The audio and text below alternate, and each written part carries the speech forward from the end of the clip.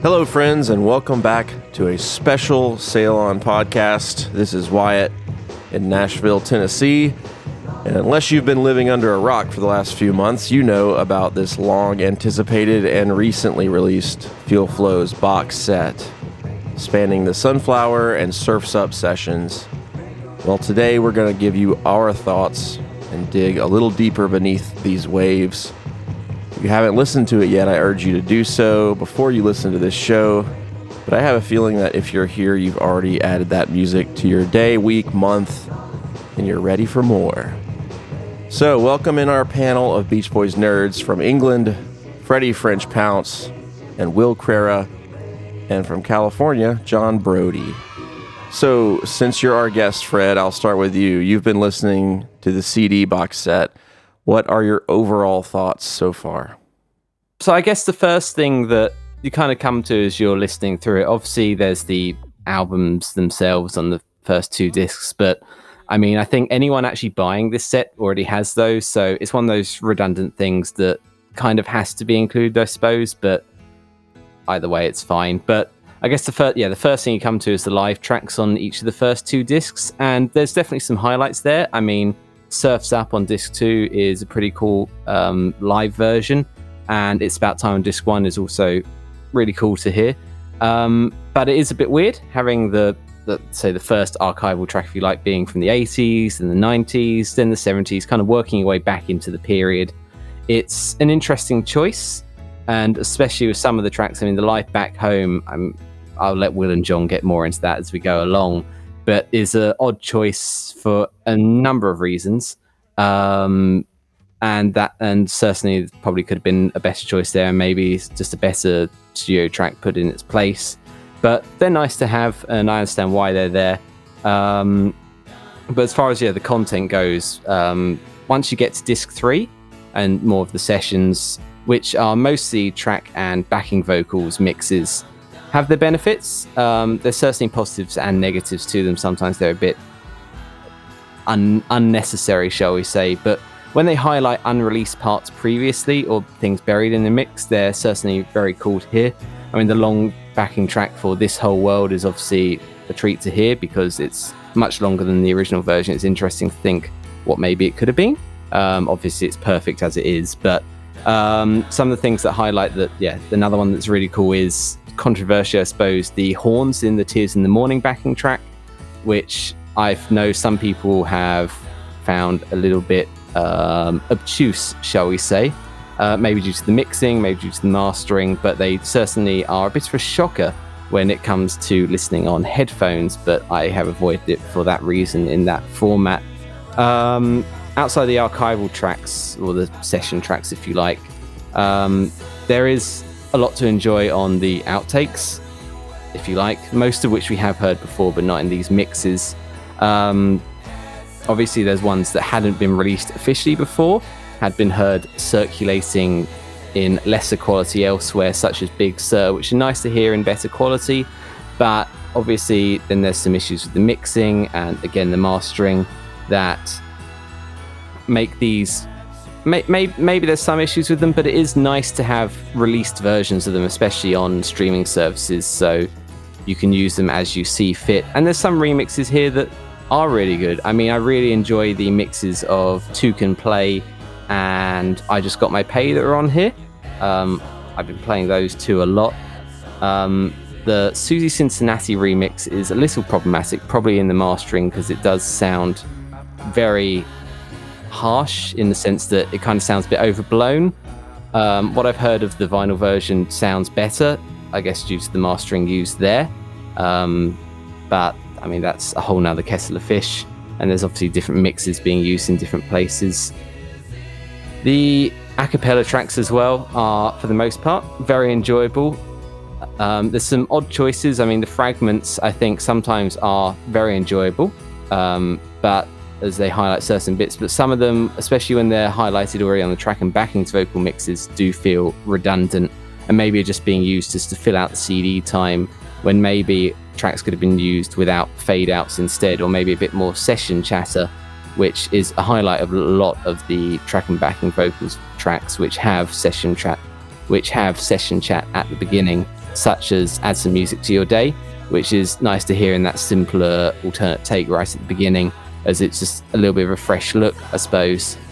There's other highlights on there, of course, and I'm sure the guys will cover those after I finish, but for the most part, it's full of a lot of good things. I'm happy to get into some of the other bits that maybe detract from it a little bit more as we go along when we come back round to that.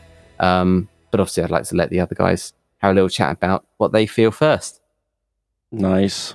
Yeah, I pretty much agree with most of the things you said, Fred. The live tracks are really weird.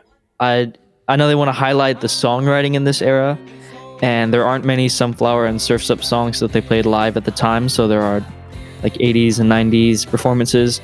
But it does sort of take me out just to hear like a completely different Beach Boys singing these songs. Yeah.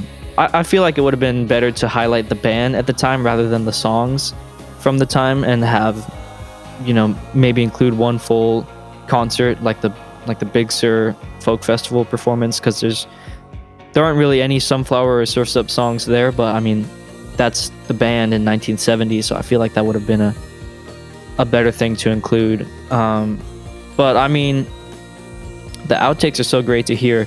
Any problems I have with the box are just like with how it's mixed or mastered, or how certain things are edited, but the actual music from this era is just insane. Yeah.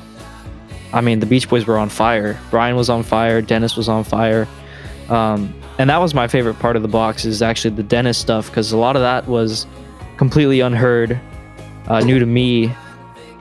I think probably the highlight of the Dennis stuff was Behold the Night, because that's just something that's a song that it's not on any bootlegs. No one had really heard it before this box set, and it's so good. I was just sitting there listening, thinking, how did they not put this on, some box set that came before? Or how did the Beach Boys not include this on an album? How did Dennis just like not do anything with it?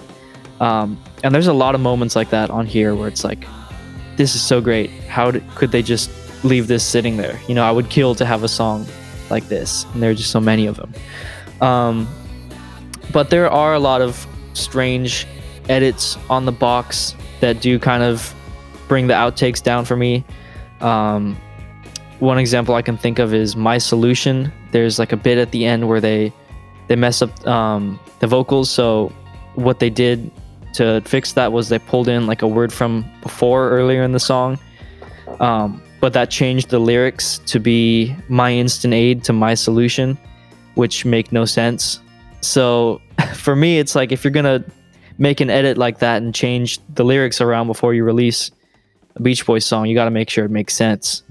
And there's a few moments like that where I'm listening and I'm thinking, why would they do that? But yeah, I mean, that's my biggest thing is, for all I kind of agree with the whole edit thing. It seems to be with the tracks that hadn't been out there in any form before, there's a sort of tendency to try and fix things that probably didn't need to be fixed, which whether would have been more restraint on the things that have already, been on albums and stuff. So there are kind of like things done to make them seem maybe more complete or more polished, and I don't think they ever really kind of come off well. I can't think of many examples of that off the top of my head where it's kind of done in a polished sort of way that doesn't take me out of it. But yeah, I mean, whatever I can say about the whole thing, it's pretty much been all I've been listening to for like 2 weeks, so I can't really have that many complaints. I'm really enjoying it for the most part, just because of how good the music is and how much there is of it. And yeah, with the live stuff as well, I basically haven't listened to this thing in the sequence of the CDs since I first got it, because I thought it doesn't. I don't get anything out of listening to it in that order, and it feels kind of strange to me. So I sort of shuffled it around into some sort of chronological-ish thing for myself, and took the live tracks out separately. And in that context, with the live stuff, I sort of hit like the things from the 80s and the 90s, and I just lose all interest. But those things from the early 70s, like Live Student Demonstration Time, oddly, and Long Promised Road and It's About Time are so good. It's like I just wish there was a lot more of the band of that time, because they really are that great. But like Carl doing This Whole World from '88, I guess it's kind of cool, even though I think he sings it horribly, but that's just me. And like the things from the 90s as well, it's like I don't really think they need to be here, especially that Take a Load Off Your Feet that Al went mad over for some reason. I don't know why he fixated on that. But yeah, generally I think I'm really enjoying this thing, even if I do have small problems with it. But for the most part, it's like sort of 70 out of 80 is just good things. So yeah. Another problem I have with the live stuff is some of it is fake, and they'll use certain parts from studio versions.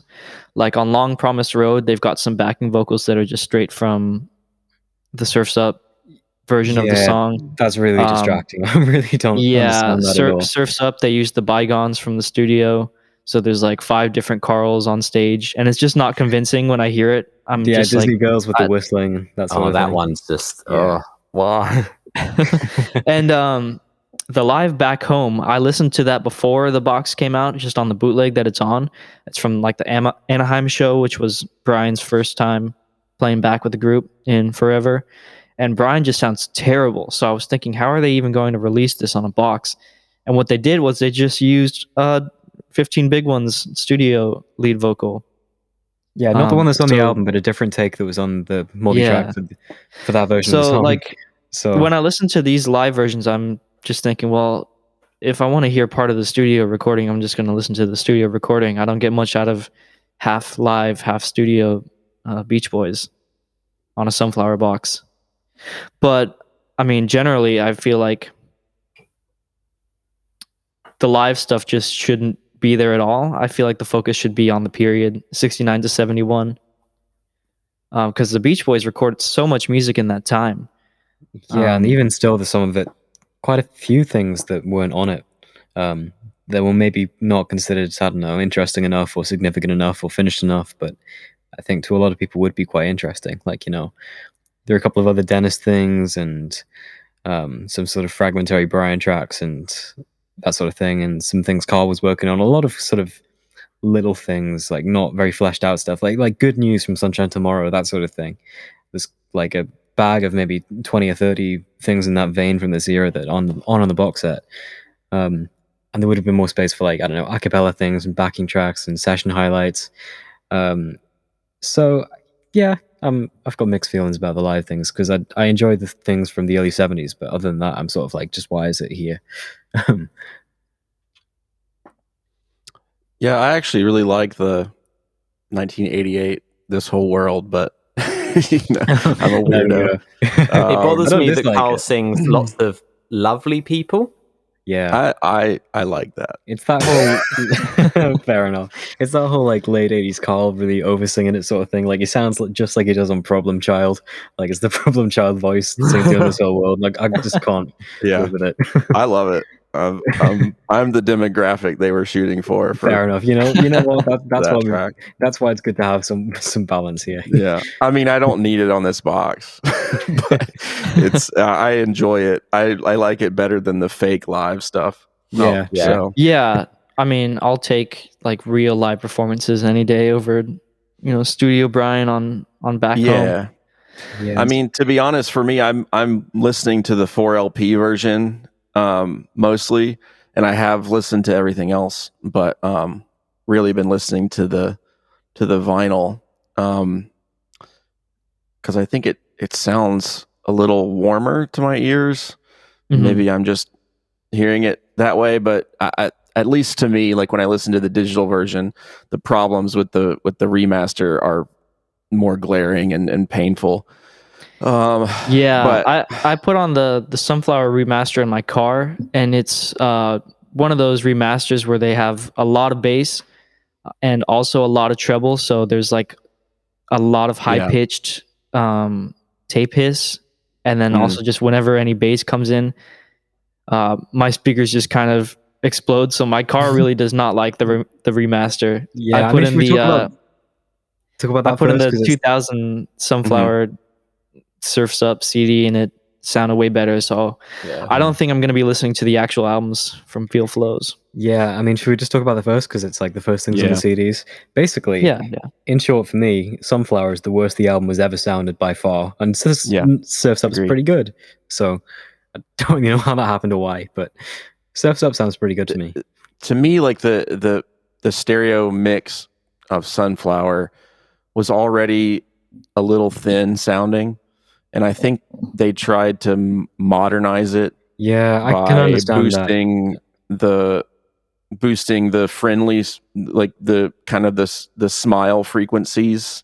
To me, it just has the opposite effect, where it's like it just makes it so ridiculously bright that unless you have an EQ on your hi-fi or on your computer to adjust, it's just almost unlistenable. And especially like for me, I have really bright speakers anyway, so I'm just sitting here like I can't listen to the Sunflower remaster. It's just there's not enough good there to take away from the bad. And I'd rather just listen to any other version, to be honest. When that trailer came out with the clip from This Whole World, I think everyone I spoke to was like, that can't be the real thing, can it? Like that's like a mistake or a glitch or something in the video. And then it was actually what it sounds like on the thing, and it was I can't play any track from that thing for like more than 10 seconds without going ow. Turn it off, which is a shame and really kind of strange, because that Slip On Through like alternate mix from '69 sounds fine, and some of the other sort of vintage mixes on there sound sort of like, and have kind of the opposite problem where they sound really muddy and they haven't really been cleaned up in the same way, like the polar opposite sound. It's strange because that remaster of Sunflower just doesn't sound like anything else on this box, but Surf's Up sounds pretty consistent with the other things, and it's one of the best sounding versions of Surf's Up I've heard, because that's quite a strange sounding album already and a hard one to sound normal. But that one does sound pretty decent to me, apart from Take a Lot Off Your Feet, which sounds just like Sunflower because it was a Sunflower song, and it's got the same problem of like really ear piercing like high trebles. Yeah, I mean, it's one of those things that obviously, as I said, anyone that's listening to it or buying it probably already has the albums, so it's one of those things that I was always kind of like, I'm not really worried either way. I wasn't expecting an improvement personally anyway, but the fact it is so kind of, ear piercing is kind of like, why? I just wanted a decent one on here at least. All I wanted really was it to sound consistent with like the new mixes and the alternate mixes and things. Like if it just sounded like that, it would be fine. I think. Yeah, just so it's something that you can actually, because the joy, I guess, of having these new tracks and the actual album on one thing is that you think, oh, the mastering will be consistent. So if I want to make an expanded version of the album, I can put all these versions together and it should flow together like one version of the album, rather than I'm piecing together things from different releases. So the sound is going to be mixed around, which I often find with things from, I guess, other people's things. That's the whole thing, because it's finally sort of a presentation of all of that material in the same place, and you think that would be a great opportunity to kind of get it all sounding the same and like consistent with each other, and it still doesn't, which is sort of disappointing, which is where remixes of the albums could have come in if they wanted to go that route, but they didn't, which is understandable. I think preserving the original mix that they did in 1970, because it was a really sort of ahead of its time stereo mix. That's fine, but just I wish it sounded like the rest of the stuff on there, at like the very least. And it's also sort of odd that apparently, Call and the Passions in Holland are going to be remixed for the thing that comes out next year. So it just makes you wonder, like, why was that the decision, and why did it sound like that, and why did people say yes to it? Oh well, Yeah, one thing I noticed on my first listen was the Sunflower remaster. Everything sounds so tinny that the drums just sound kind of fake. They just sound very thin. And a lot of the songs like Slip On Through and This Whole World, the hi-hat is just kind of piercing. And the first thing that comes on with the CD box is, right after the Sunflower album is the little promo. And the first thing I noticed was This Whole World sounded much better on the little promo. Yeah, literally, somehow. But you know what? All the other mixes, like the new things, I think sound like sonically pretty good. For the most part. And I've ignored the remasters. I haven't really listened to them at all. So that's basically like a disc of space I'm not going to bother with. But the rest of the new stuff on there, I think, sounds generally quite good. I'm saying generally because I don't mean all of it sounds good, but it's like listenable and it's competently done and has a good sound to it. So yeah, I think some of these tracks, like some of these bonus tracks, we've heard before in inexplicable ways, and they sounded better before this release. So they still were toying with these masters in a bad way, in my opinion. Yeah, I think when you sit with something for too long, you get bored of the way it sounds, which is like normal, and you start to mess with it. And because this box was sitting there for 2 years waiting to be released, I think they got a little too into that. Yeah. Yeah, and it's and it's not something that I think everybody is gonna have an issue with. And I know plenty of people that I've talked to that are just thrilled with this and how it sounds and everything. So for me, and I don't mean this in a snobby way, like I can't listen to the Sunflower remaster because it's just awful. So I mean, I have a couple versions of Sunflower, and it's just like I'm just gonna listen to those. They sound better. Of course. Yeah. So it's unfortunate because I really wanted this to be the definitive version so I could just pop it on and listen to it and have the whole experience and all that, but it's never going to be perfect. I mean, even if that were the case, then it still runs right into 1988 Problem Child Carl. So there's no way around this not having some glaring issues for the purists out there. But I think the reason for it not having a way around just having some sort of problem is because it's a 5-disc box and it's covering 3 years worth of music, some of which is vastly different. San Miguel sounds nothing like A Day in the Life of a Tree, for example. Yeah. And what we've had before was the Smile Sessions was 5 discs, and that was like 1 year of music. Pet Sounds box was 4 discs, and that was just a couple months. So I feel like they were just, this is pretty much a highlights box almost. Yeah. Because the Beach Boys studio recordings can cover like 4 albums in this era, maybe more, I don't know. So some songs just get 1 mix. Breakaway only gets like a couple seconds of new material, and it's just some backing vocals. Yeah, which is the strangest thing, because for years, like the fade backing vocals have been bootlegged. There's this thing called Harmony Friends, like this big reverby loop of like the R's and the fade, and that was a thing that's been really popular in the bootlegs. And when I saw on the track list, Breakaway tag backing vocals, I was like, oh, okay, it's obviously going to be that. But instead it was the chorus, which is not the tag. That's not what that word means. So that was just a really puzzling thing, considering like the entire backing vocals for that song, a mix of like the backing vocals for the whole song is bootlegged pretty clean. And it sounds great. It's like, why would you release 20 seconds of some of that and nothing else for the song? It doesn't really make any sense to me. I mean, and I think what it essentially points to is trying to fit something for all of these songs into these 5 discs somehow, because maybe the format didn't really lend to just a presentation of this much material, like within only 5 discs. Yeah, I feel like this era kind of deserved something bigger, or maybe a couple of these boxes. I mean, just for example, wouldn't it be nice on the Pet Sounds box? You get the mono mix, you get a stereo mix, you get some session highlights, a backing track, a track and backing vocals and a vocal only mix, and some other mixes too. Yeah, and which is like the perfect some other package of like everything you could want for that song. Right. And then on Feel Flows, when you're trying to cover this many songs with just 5 discs, Breakaway literally just gets a couple seconds. And I just feel like these songs deserved a little more. And, that's probably the fault of all this drama that's happened recently and the big wait and it coming out in 2021 instead of 2019. But I just kind of wish they went with these eras separately. I mean, that's my main complaint is just I want more.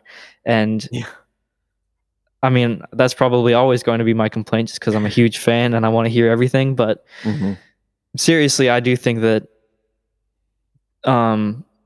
maybe not that it should have been bigger, but just that it should have been treated differently. Maybe not a 5-disc box for this much music. But at the same time, I appreciate that this was also at the time when it was made in a time when the archival program thing wasn't looking very good. Like, the 2018 sets were barely got a green light at all. They were put together in a couple of months pretty much. And then there was no promotion whatsoever for them, and then Feel Flows, this thing was like almost cancelled a few times, like before the whole Iconic purchase thing. It was difficult to even get made in the first place. So I'm fully on board with the fact that this was probably like the only way it was going to get put like greenlit, like a sort of thing covering both Sunflower and Surf's Up in one, and pitching the project the way that it was pitched. Oh yeah. So, I'm very, very grateful for it. Oh, yeah, totally. Yeah, because I have just been listening to this so much, and there is so much here to enjoy. It's just the things like, you could have done that. It's like sort of open goals for different, like all the mixes and session highlights and different things that could have been on there that weren't. And it's like, but the stuff that is there is so good that I'm starting to mind it less, I think, at this point. Yeah, I mean, you say about obviously cramming it in. I mean, it's clear when you look at and you listen to the CD version, just because it's easier for me sometimes just to put on physical media.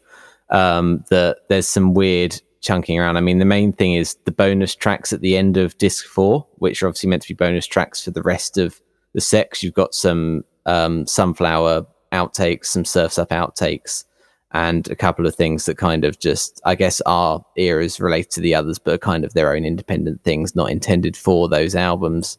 And it does feel weird. I Just Got My Pay In, well, to a lesser extent, When Girls Get Together, with the tracks up on disc 1, but obviously because of the live tracks, they got shoved down here in this place that makes no sense. Yeah. I mean, Mark and Alan, one of them said, I remember them, they tried for a 6-disc set and the label was having none of it, but hopefully that sort of thing with the Iconic purchase helps in the future. I mean, they said that it would, so fingers crossed. Yeah, I mean, I don't really mind the whole sequencing of the thing now because I just took it and reorganized everything like the way I wanted to listen to it. So I don't have to suffer through it. But yeah, I just shoved it all in like sort of chronological order, which when you get to Surf's Up in 71, you've just got to like make it up because there isn't that information for a lot of it. But the rest, I was like, right, like 69 and 71, all in order, just going to listen to it like that. And it's great. I've enjoyed it much more since I did that. Speaking of that, like the way that the LPs are laid out is bizarre to me too. Oh yeah, aren't the bonus tracks after side A? The first and third LPs are the remasters of Sunflower and Surf's Up, but the first, I mean, like they're not split up. I mean, they're split up into sides, but then there's bonus tracks on every side. So I don't know. I mean, I'd rather just have the LPs separately and just be able to listen to Sunflower and Surf's Up and then have 2 LPs of bonus tracks, even if it's a few less tracks. I don't know. That just bugs me a little bit. It's like the first LP is like side 1 of Sunflower, and then like Cotton Fields, San Miguel, and It's About Time. And then side 2 is just side 2 plus This Whole World 1988. Bizarre. Like, why? Like, well, just then if you did the regular LP together. If you did that, it wouldn't really be Feel Flows. It would just be Sunflower, which begs the question of, again, why not, do a remix of the album to justify that thing? Well, I'm saying for the 4, yeah, I mean, for the quad LP set, like, okay, yeah, that makes sense. And it's packaged in a way where, you've got I mean, it literally is like packaged in a way where you've got a Sunflower LP, and then a two disc Sunflower and 2 disc Surfs Up LP. But it's just the sequencing is what drives me crazy. Like, just have the LP and then a bonus disc. But I understand, like, because it's just they just replicated the 2 LP set and then added 2 extra LPs of more bonus tracks.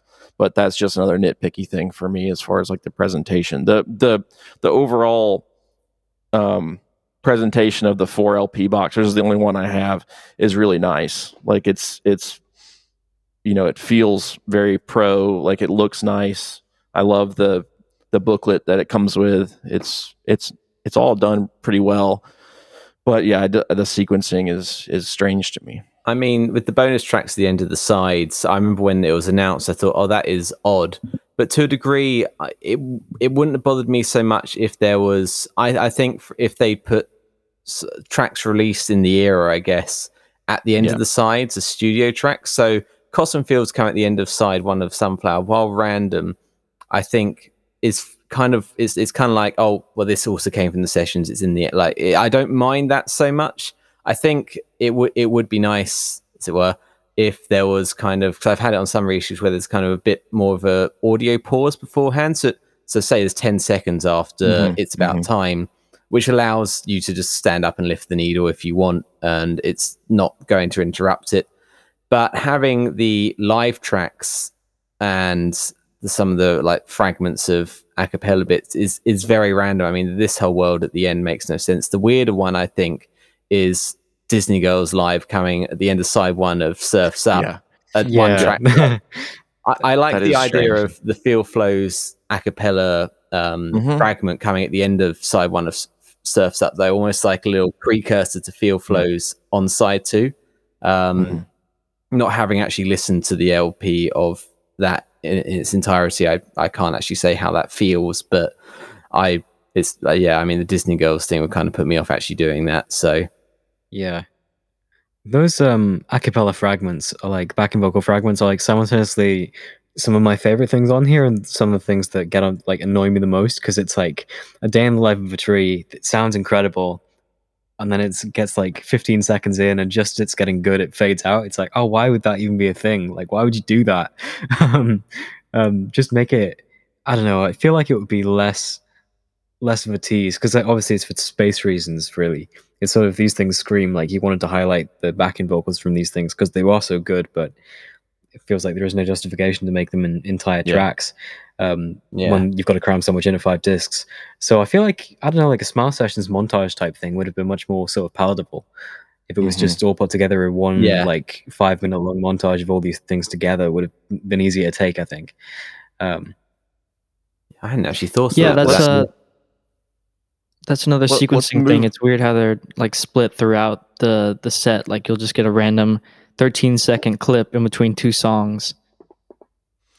Yeah, and we didn't say too much about it, but I think the Surf's Up, I think Will mentioned it, but the Surf's Up remaster is much better than the Sunflower remaster, in my opinion.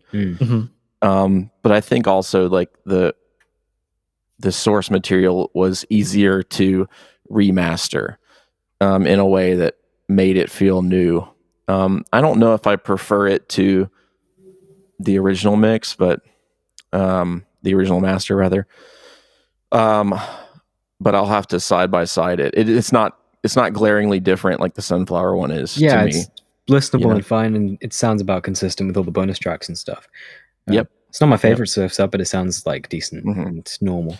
Because it's already a strangely made album. Yeah.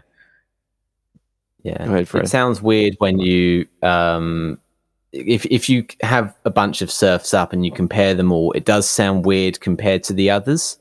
I mean, it's a weird sounding album, but it kind of has a sound.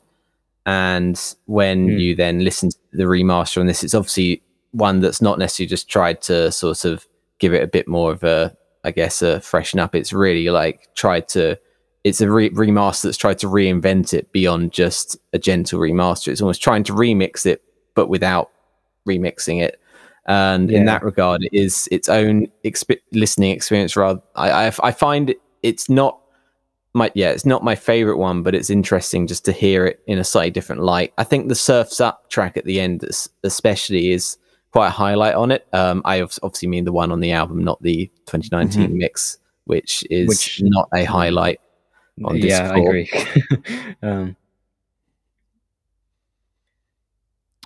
Do we want to go through and pick some tracks to talk about? Yeah, why don't we just go maybe through like every highlights? disc? Just go through like every disc and talk about each bonus track. Okay, something like that. That would be fun. And let's not go too in depth into it. Let's not go crazy, but you know. yeah, the new stuff for sure. Because we'll definitely, you know, when we get to the actual Sunflower podcast episodes, we'll have. Oh, it'll be like 4 years and everyone will have forgotten what we said. No, it'll come pretty quick. Okay. It'll come pretty quick. Don't worry.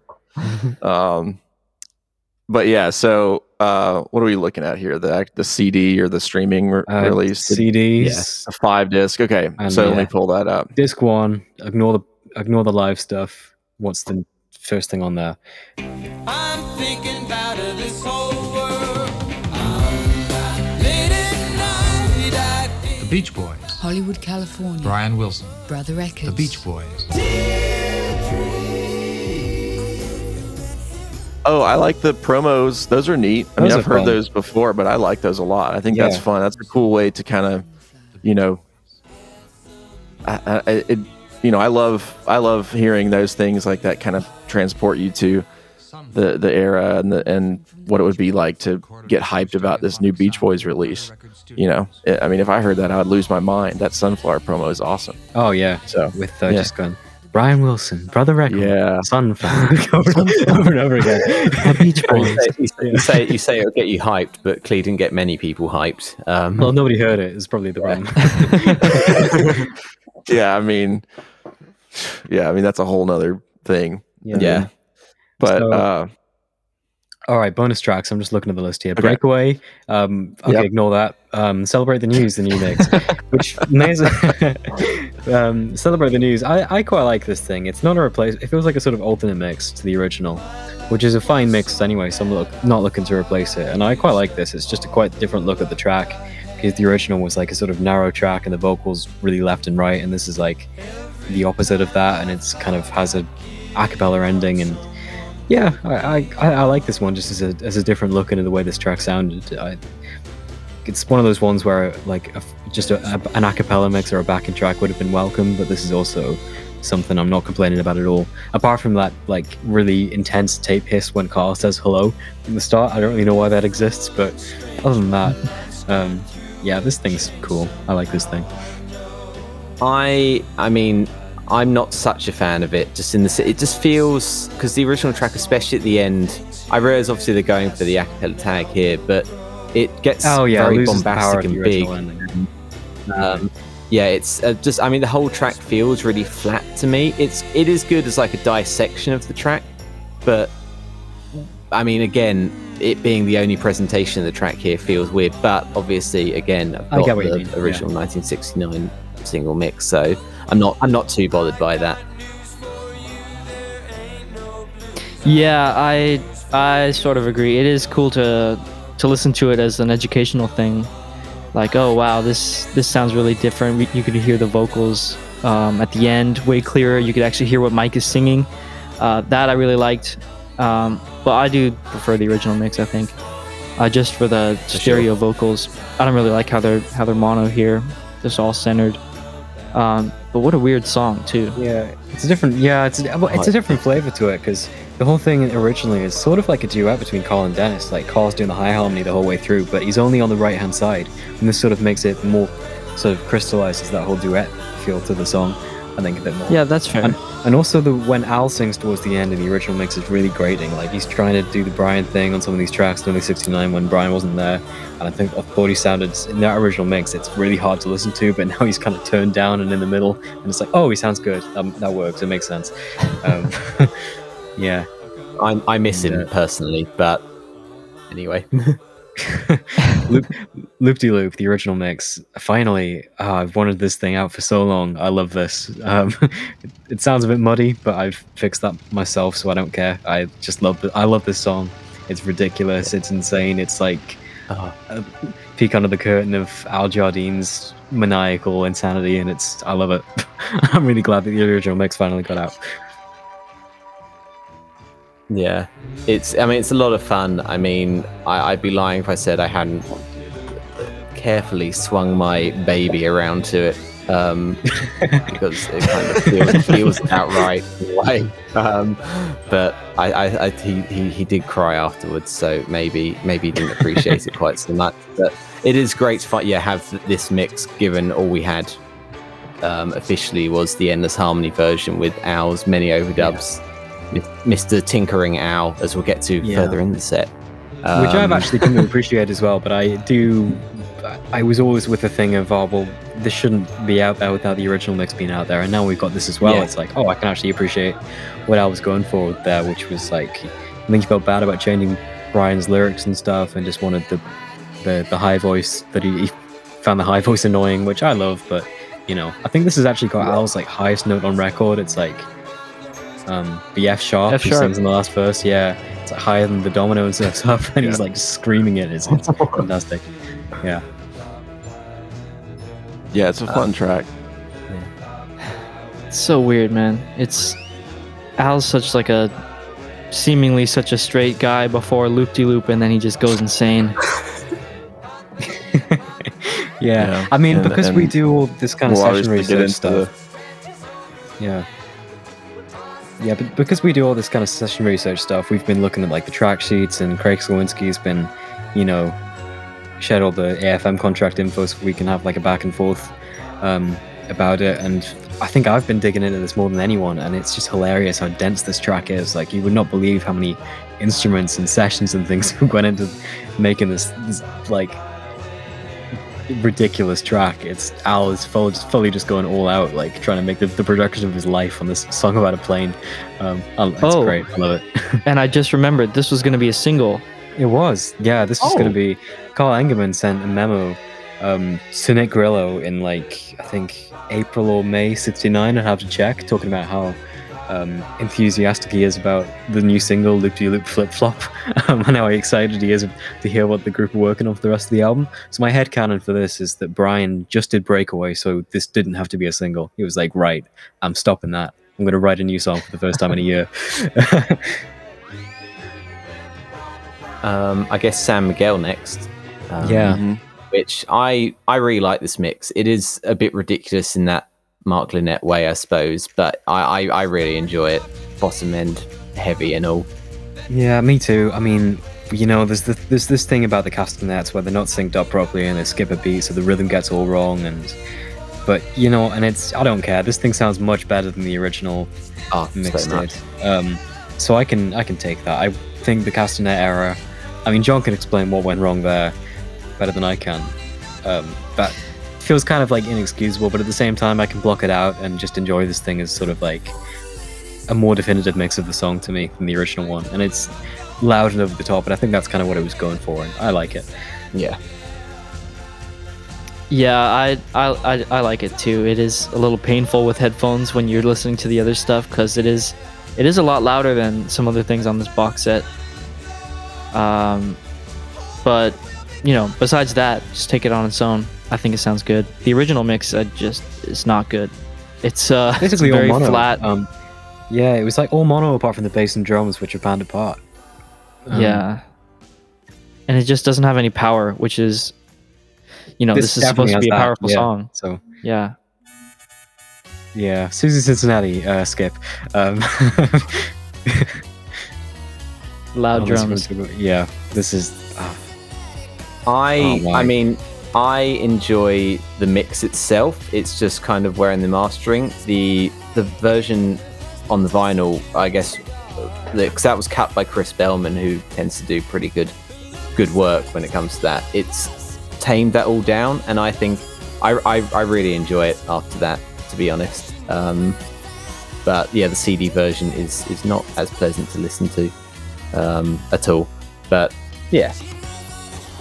I mean, it's the millionth mix of the track, so... Yeah, it's the millionth mix of the track, and probably my least favourite, I'm happy with that, like, 1970 or the 2012 one.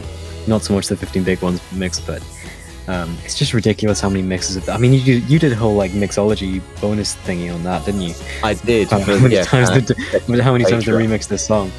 And it's never quite. Yeah, and it's never been quite perfect for some reason. It says 2020 mix on the CD, but I think it's actually a 2021 mix because Al wanted the car sounds removed at the last minute, and they had to. That's why the car sounds are in the two CDs. It's crazy. I don't know why Al wanted the car sounds taken out. He's the strangest man in the world. But hey, another one. There you go. Good time. The new mix of that. Yeah. I like this mix. You can actually hear the backing vocals, which is a nice change from Love You. Yeah, I mean, my favorite by far is the original 1970 mix, mainly because it's got that like ADT effect on Brian's voice in the chorus, which I think is really nice because he didn't double it naturally. It was like a post thing, and I really like the sound of that. This new mix doesn't have that, and it feels a bit too heavily compressed and squashed. But it's still like, I don't know. I don't think I'm gonna go back to this one much, but it has like this ukulele lead melody in the verse that was dropped in the original mix that I like hearing. And it's got the hey. It does have the hey at the end, which is a good thing. Yeah. Hey. Yeah, you need that. Two can play? Yeah, two can play instead of games two can play for some reason. I think because two can play is what it says in the tape box. Yeah, I mean, the picture of the tape box in the booklet just says two can play, so... But at the same time, those tape boxes also have things like add some music and just got my pay. So it's like an abbreviation. When it was copyrighted, it was games two can play. So I'm gonna keep calling it games two can play. This is a pretty good mix. It's a big improvement on the 76 one that was going to be on Adult Child, and makes me enjoy the song a lot more than I did before. So this is a track that I've been playing loads from the set, so I don't it's just I mean, you can get into the tracks beyond that, but it just amused me no end with Brian just like being all happy and joy, and suddenly I'm fat as a cow.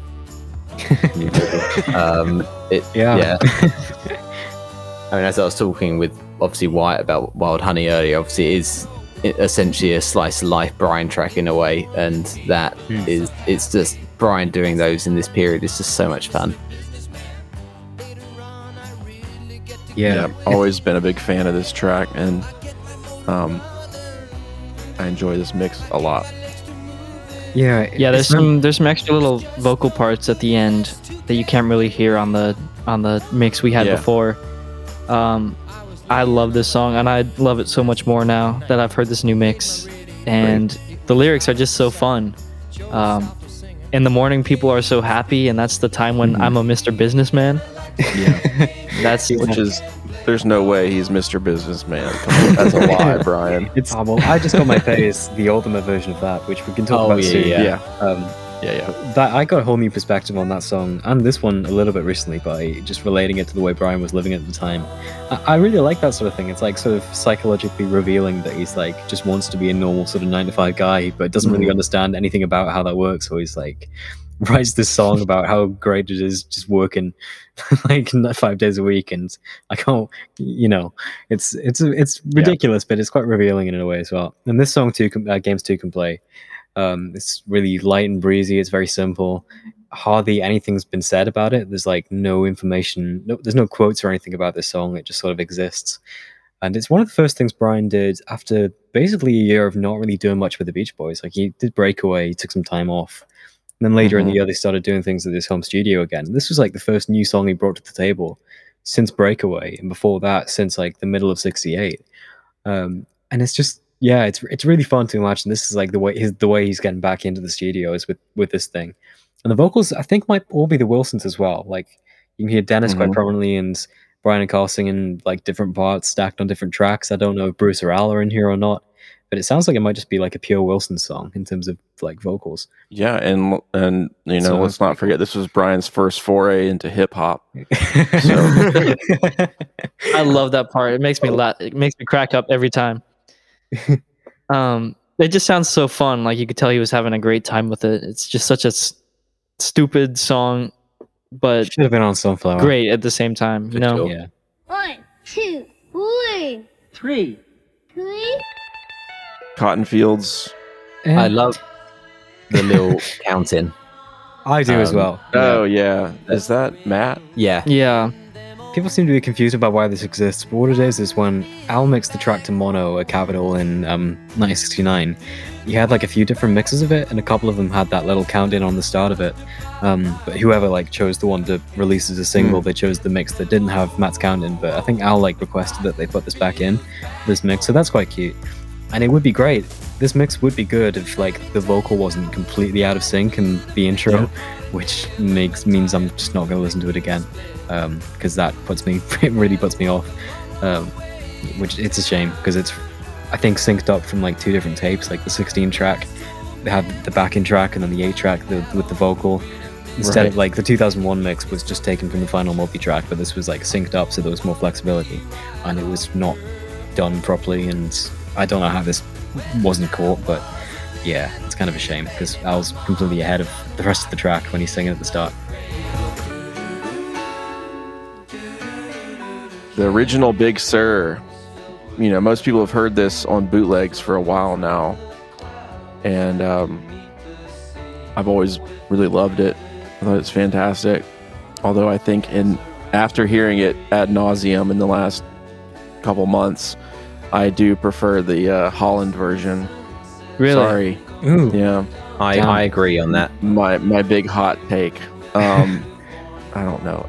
Listening to them back to back, I just think the Holland version is so much more interesting to me. The production and the performance. Well, that's just me. Yeah, the Holland one's got the vibe for Holland. I like that there's two versions. I'm not one of these people that has I to love choose. this version as well. Yeah, I like that we've got different. Taking away versions. nothing from this. This is the original version and how it was intended, probably. And I don't know who, decided to completely change it around. It was Carl who came up with the idea Oh, to make okay, it cool. a waltz. Nice. Holland. Yeah, which is the thing for me, because I think the melody is so well constructed in this original one, and it flows so well. That putting into that different time signature feels quite unnatural to me. Like you can sort of tell it wasn't written that way, but I like both versions. Yeah, this is great. I'm not a fan of the mix, but that's, I think, just me. I think everybody else seems to be fine with it. Yeah. I think the original 1970 mix of this song has been bootlegged and goes around in different. I prefer the original, yeah. Yeah, this seems like very compressed and squashed in a strange way, like where like the bass is physically quite quiet, but it's boosted up like the frequency, so it's boomy without the bass being there very much, and everyone's singing at like the same volume throughout. It just feels kind of squashed and unusual. I don't really know why it sounds that way. There's a lot more in there as well that's obviously left out of the original mix. Yeah. One thing I kind of miss, I do prefer this version, I think. I love both. They give me completely different feelings. This one is more like dreamy, like maybe you've never been to Big Sur, and then the other one is more kind of homey and very feels a lot more like actual Big Sur, which is funny because it was recorded in Holland. But one thing I do miss from this version is Al's harmony when they say, "Big Sur, I've got plans for you," in the Holland version. When Mike and Al kind of harmonize and go up. I kind of wish that was here. Well, the remix Mike's of vocals Holland kind of... the remix of Holland that they're doing, I'm really looking forward to seeing what they do with that, because there are some great backing vocals in the Holland version that are really buried. Yeah. You've got to really listen for, but when you pick up with them, it's like, oh wow, that sounds amazing. So that'll really benefit from a remix, I think, if that is what they're doing for Holland. I'm looking forward to hearing that. Yeah. So Help Is on the Way. One of my favorite Beach Boys songs, in spite of my best interests. Oh yeah, it's a great song. Always been a fan of this. I mean, I'm obviously a huge fan of Adult Child, so any of that stuff always love seeing. But yeah, I mean, what's different about this mix?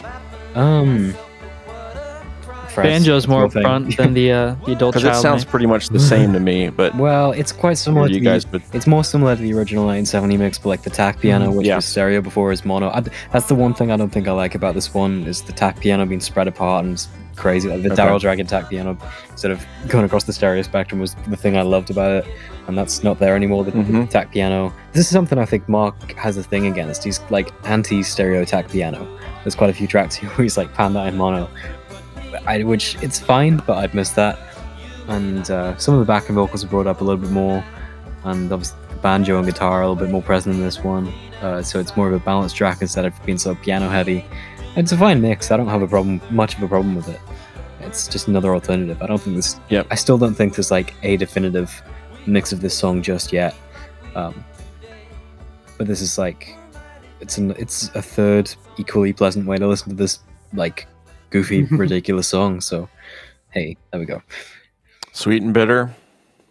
This is a great song. I really like this song. Yeah. Me too. It's a song written by Don Goldberg, who was Brian's friend just for a short period of time. And he put it on YouTube years ago in a version that was overdubbed by him and his family and had drums and synths and all this crazy stuff. But this is pretty much just how they recorded it. Just acoustic guitars, piano, bass, organ. And I think this is one of Mike's best vocals. Oh yeah, ever. he sings it He really just sounds great. so good on this. Yeah. And some questionable edits, like the way the last chorus is looped, which is good, but then it's looped in the middle of the last chorus, with like the words overlapping, and then the edit's like not on beat, and it's like the fade out thing, which I don't like the way that was done. It feels quite sloppy. And also as well, I've got mixed feelings about this. This is something Alan spoke about, where to kind of liven up the track a bit, they put a fuzz effect on the bass. Which is like, if you're gonna not use like the Don Goldberg stuff that his family put on it in the 70s or 80s or whatever, why would you then add a fuzz effect to a bass thing like that wasn't there in 1970? And it sounds fine, but it's just sort of philosophically a very strange decision to me. But yeah, it doesn't matter to me that much because it does sound good. Like, if you just ignore all the context of it, it sounds like a good musical idea, and it's a well mixed thing, and it's cool to hear. I'm really happy with being able to finally hear this thing basically the way it was originally done in 1970. Although the writing credit in the book is odd because they've got it down as Brian Wilson / Don Goldberg, when this was pretty much like entirely a song written by Don Goldberg that Brian just flipped around a few chords for in the chorus. So that's feels a bit of a disservice to the guy who like brought in the tape. And oh well, it's a strange thing that I noticed. My solution, I guess. Yeah. I mean, we covered the edit at the end earlier. Yeah, but I talked about that. But the song in general, this is amazing. I love it. Brian's narration is so weird. He's like putting on this weird accent almost. Well, it's like a Boris Karloff thing. It was always sort of based on the Monster Mash and the Universal horror movies. And yeah, I love it. Recorded Halloween 1970. There's photos from the session that are great. They've like Brian's got his face painted green. Oh yeah. And Carly Minogue is there, who became a keyboardist in the touring band later in the 70s. He was actually a friend of Jack Riley. He came up to the session. He might have played on it, I'm not really sure, but I think that's quite an interesting piece of trivia, just that he was there, sort of involved with them so early, and was there when they were recording this. And yeah, this is a great, ridiculous, I've used the word ridiculous quite a lot when talking about these bonus tracks already, but it's just because it comes up a lot. This thing's so musically interesting and innovative, and it's the first time Brian really went wild with the synths. There's so many interesting synth parts, some that are like quite buried here, like some of the more interesting parts of the arrangement that you hear in the bootleg are sunk in the mix here. But I don't mind so much because the whole thing does sound pretty good. And there's great extra vocals from Brian at the end that were a complete surprise when they showed up on this. I love that. Yeah. It sounds really sinister, actually. It does. This is a really dark track. But I mean, like, Brian's little bit at the end makes it really sinister. Like Yeah. This is a song about Brian killing someone. Like, he just gets a woman and gives us basically some experimental drug that makes her die. And it's like, wow. That's, if you just think about it in that context, it's pretty grim. I like the interview he did in '76 where he talked about wanting to include this on their next album, which would have been Love You. And he said he said it has weird chords. And that's all he had to say about it. I think that's the weirdest thing about it. Yeah, exactly. It's a lot weirder than that. But then it gets stranger though, because he did like a remake of it in 1980 that was in a medley with Shorten and Bread, which sounds like something like we would make up, but it's real and exists. And he did a narration on that one as well that hasn't been bootlegged. The track's been bootlegged, but Brian's narration, 1980 My Solution narration, hasn't been bootlegged, which is like very top of my bucket list of things that I need to hear before I die. But yeah, overall, glad that this thing finally is out there and I can just play it and pretend it's on Surf's Up. Yeah.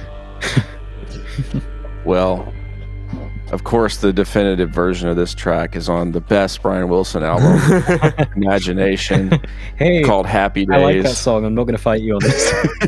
Not today. Man, I remember listening to Happy Days and being like, this is bizarre and awesome, and I always loved it. I'd never heard My Solution until years later, and it was like, oh, wow. It was cool. Yeah, it's cool hearing it in that reverse order. Someone who also hadn't heard My Solution was Joe Thomas. Someone like, I think it was... Really? Yeah, he showed them the Imagination tracks, and I forget who this was. Was it Lee Dempsey? Might have been, yeah. I don't know, and some Ultra Brian fans started singing the My Solution lyrics, and he was like, wait, you guys know this song? What is this? Crazy. Yeah. Anyway, let's get back into 1970 or whatever the hell we are. 4th of July.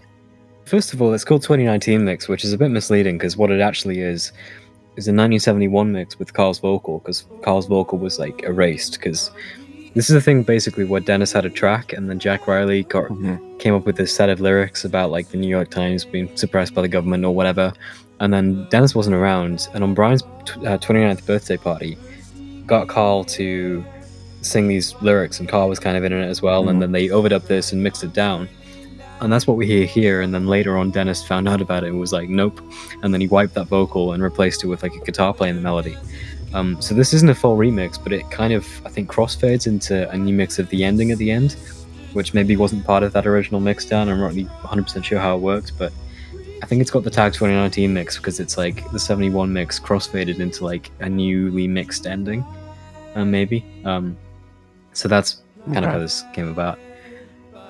So there were plenty of 4th of July things, like a couple of different alternate things that aren't on this box set that were kind of a missed opportunity. But again, it's just fine to hear this one again. I like the way it sounds. It's, I like the sort of longer, like swirly thing before it goes into the ending. Yeah, not much to say. It's the same thing we've heard before. I love the track of this. It's so cool. I think it sounds great. It's so inventive. A lot of the Dennis stuff was just like not what Brian and Carl were usually doing. Right. It's so It's just obviously going for weird Dennis. sounds. Yeah. But the thing with this as well, there's plenty of stuff like on the multi-track that isn't in this mix that I think, there's like loads of backing vocals, there's a whole horn section, another synthesizer part that could have, I think, been flown into like the original 71 mix to make it sound more finished, but that was kind of what I predicted that they might do, because it seems sort of in the vein of the fixes and corrections sort of on some of these mixes, and I was looking forward to hearing maybe something like that, but no, it's just kind of the original one again, and that alternate stuff isn't included anywhere, so digital dump maybe, let's hope. I don't know. Yeah, I was wondering if that might be on the table, so be cool. I don't know. There's a lot of stuff that, as much as there is on this box, there's a lot of stuff that isn't on it. Yeah, and there's a whole alternate ending of 4th of July as well, because this crazy like 71 mix with Jack Riley doing this like improvised guide vocal thing, and it's insane. But at the end of it, it's got a completely different ending, like with different chords and 2 pianos and stuff, and it's beautiful. And I think it's probably I prefer it to the ending of like, I guess, the final quote unquote version. Completely different piece of music, and I don't know if that still exists on tape or anything, but that would be a great thing to hear if like they are going to release anything else for this song. Well, Sound of Free, which is just the same monomix that we've heard before, because you can't remake. However, However, I've noticed, because I think there's like some slight auto pan on the track. It always seems like it's moving around a bit, just Yes. a tiny bit. Yeah, I think I noticed that as I well. noticed that too. And 15 or 16 seconds in, there's like a whoosh sound that's like in stereo. I don't know what that is, but Yeah, this isn't like a needle drop, is it? Because it I don't sounded think like so. I mean, Because if it was, that can happen. That can right. happen. It kind The of sounded yeah. like that kind of effect that you get. But I don't know. I don't know. Sounds a little weird on here. It sounds better than it did before, Yeah. I think, because before it was very thin sounding, like monomix, and this now they've pumped the bass up, and I think it sounds better than I agree. it did before it. Yeah. And Fallen in Love, the original 1970 mix that was going to be on Sunflower, but then Warner Brothers were like, no, Yeah. do it again, and then they took the song off. Yeah, so weird. Glad to have this here. I Love mean, this song. any vintage mix is great, Yeah. and it's not one that we had at all. I don't think so. It's Yeah. I think it definitely benefits over the fold down version that we mainly had. His vocal is still basically the dominant thing in the intro, but I kind of like that effect. But the rest of the track is not quite so. The track is all the way over here, and the vocals here. It's a bit more balanced, although it's still that classic Dennis thing where the vocal is very upfront. But Yeah, I mean, it's a highlight for me. Yeah, I really appreciate that because Steve Dasper wrote about sort of the experience of recording and mixing the song, and the whole idea it was supposed to be like a sort of very intimate thing, and the strings came along later, but he was basically saying like he was making Dennis mix the vocal like really upfront and really dry to give it that sort of effect, and I like that a bit about this mix. I think it just fits the song more than the sort of more cinematic like 2009 remix that came out before this one did. Which again is a fine mix, but they sort of prioritize a different Dennis vocal when I think this is the better vocal, and but that also shows off some instrumental parts like the just like the piano is like faintly there and stuff, and it's just like more of a sort of fuller orchestral sounding thing than this mix. It's a different approach, and I like that we've got the two different angles to the song to choose from now. Yeah. Don't have much to add on to what you guys said, but beautiful song. I like the mix a lot for all those same reasons. And yeah, it is weird to me when they release remixes before original mixes, like how we're just getting these versions of Loop De Loop and Lady now. Yeah, But But no, I'm glad we yeah. have them. but not like Big Sur and things like that. It's still in the vaults. Yeah. Slightly confusing, but oh well. Yeah. Okay, Seasons in the Sun. Oh. Oh boy. Yeah, Oh. we don't have to talk about that. I don't care about this song at all, Yeah, me neither. but it's one of those things. I'm like, why do this? Why? Well, You don't. This was Al's. I think everyone knows at this point that this was Al's idea, and Al had the song remixed like privately on his Yeah. own because he felt strongly about the way this song was put together. And I think the reasoning he gave was like philosophically, like the sort of the big chorus of Beach Boys vocals didn't really fit with the message of the song and the chorus, but at the same time, like neither Yeah. does the track or the melody or anything about this song fit with what it's supposed to be saying. So it just leaves Carl kind of sounding naked when it was supposed to be like a unison vocal with backing vocals and things there, and it just doesn't work at all for me. I think everybody's pretty much on the same page with that one, apart from Al. Sure. This is Yeah. definitely one of those tracks that should have been in, if they kept the kind of general sequencing, should be with the bonus tracks at the end of disc 4, Yeah. because I don't need it on this.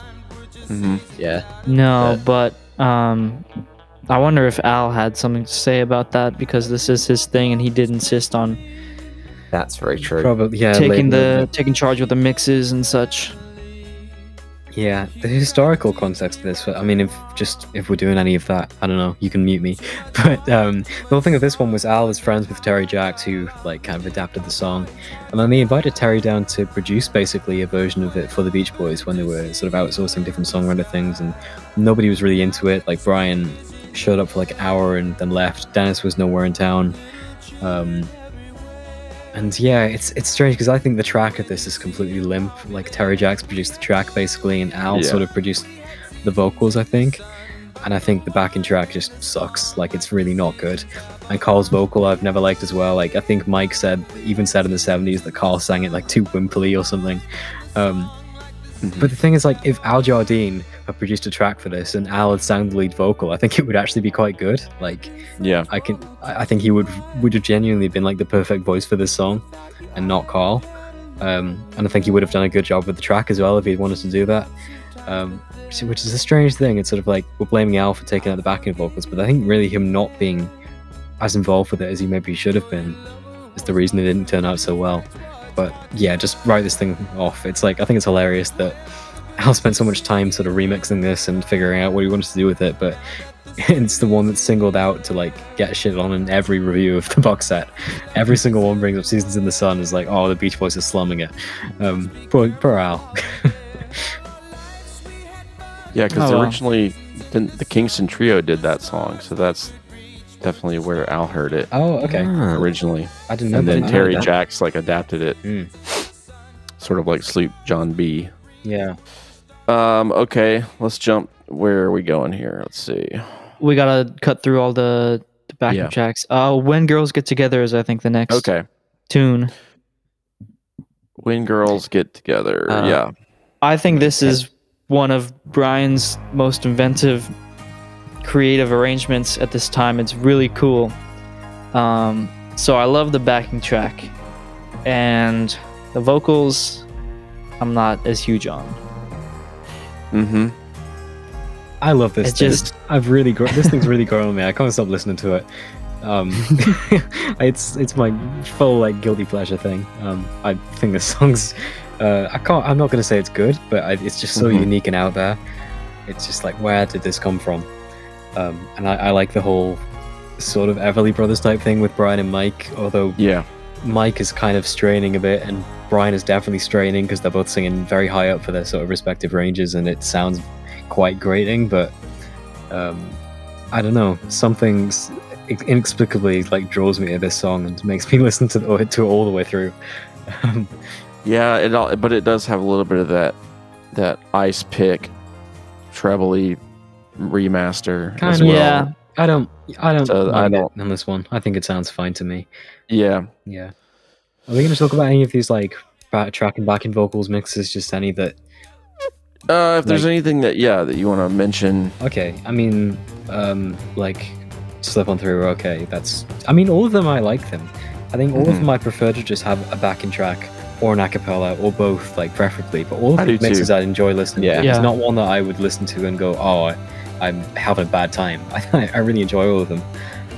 Particularly It's About Time, for some reason, I really like, because the sort of the R's in the original were really buried, and just hearing how powerful they are, it makes me sort of wish they fully remixed this song. Because there's also the extra like pounding drums in the intro that you can't really hear in the original one. I remember when I was playing through it, I was like, whoa, that's cool. Oh, and the bridge too. They didn't like mute every instrument like the original mix does. You could hear like the drums still going a bit. Yeah, and you hear Brian so much in the backing vocals as well for this thing. He's like yelling, and it's great. I love whenever Brian's involved in something on a Dennis song, because he's sort of in and out so often. All I Want to Do tracking backing vocals thing sounds amazing. I keep playing that thing like when it gets towards the end every single time. It's like, oh my god, how did they people make this? Like with microphones, it's right. Yeah, it's that thing's really incredible. And again, it's the session intro. I love all the sessions. Yeah.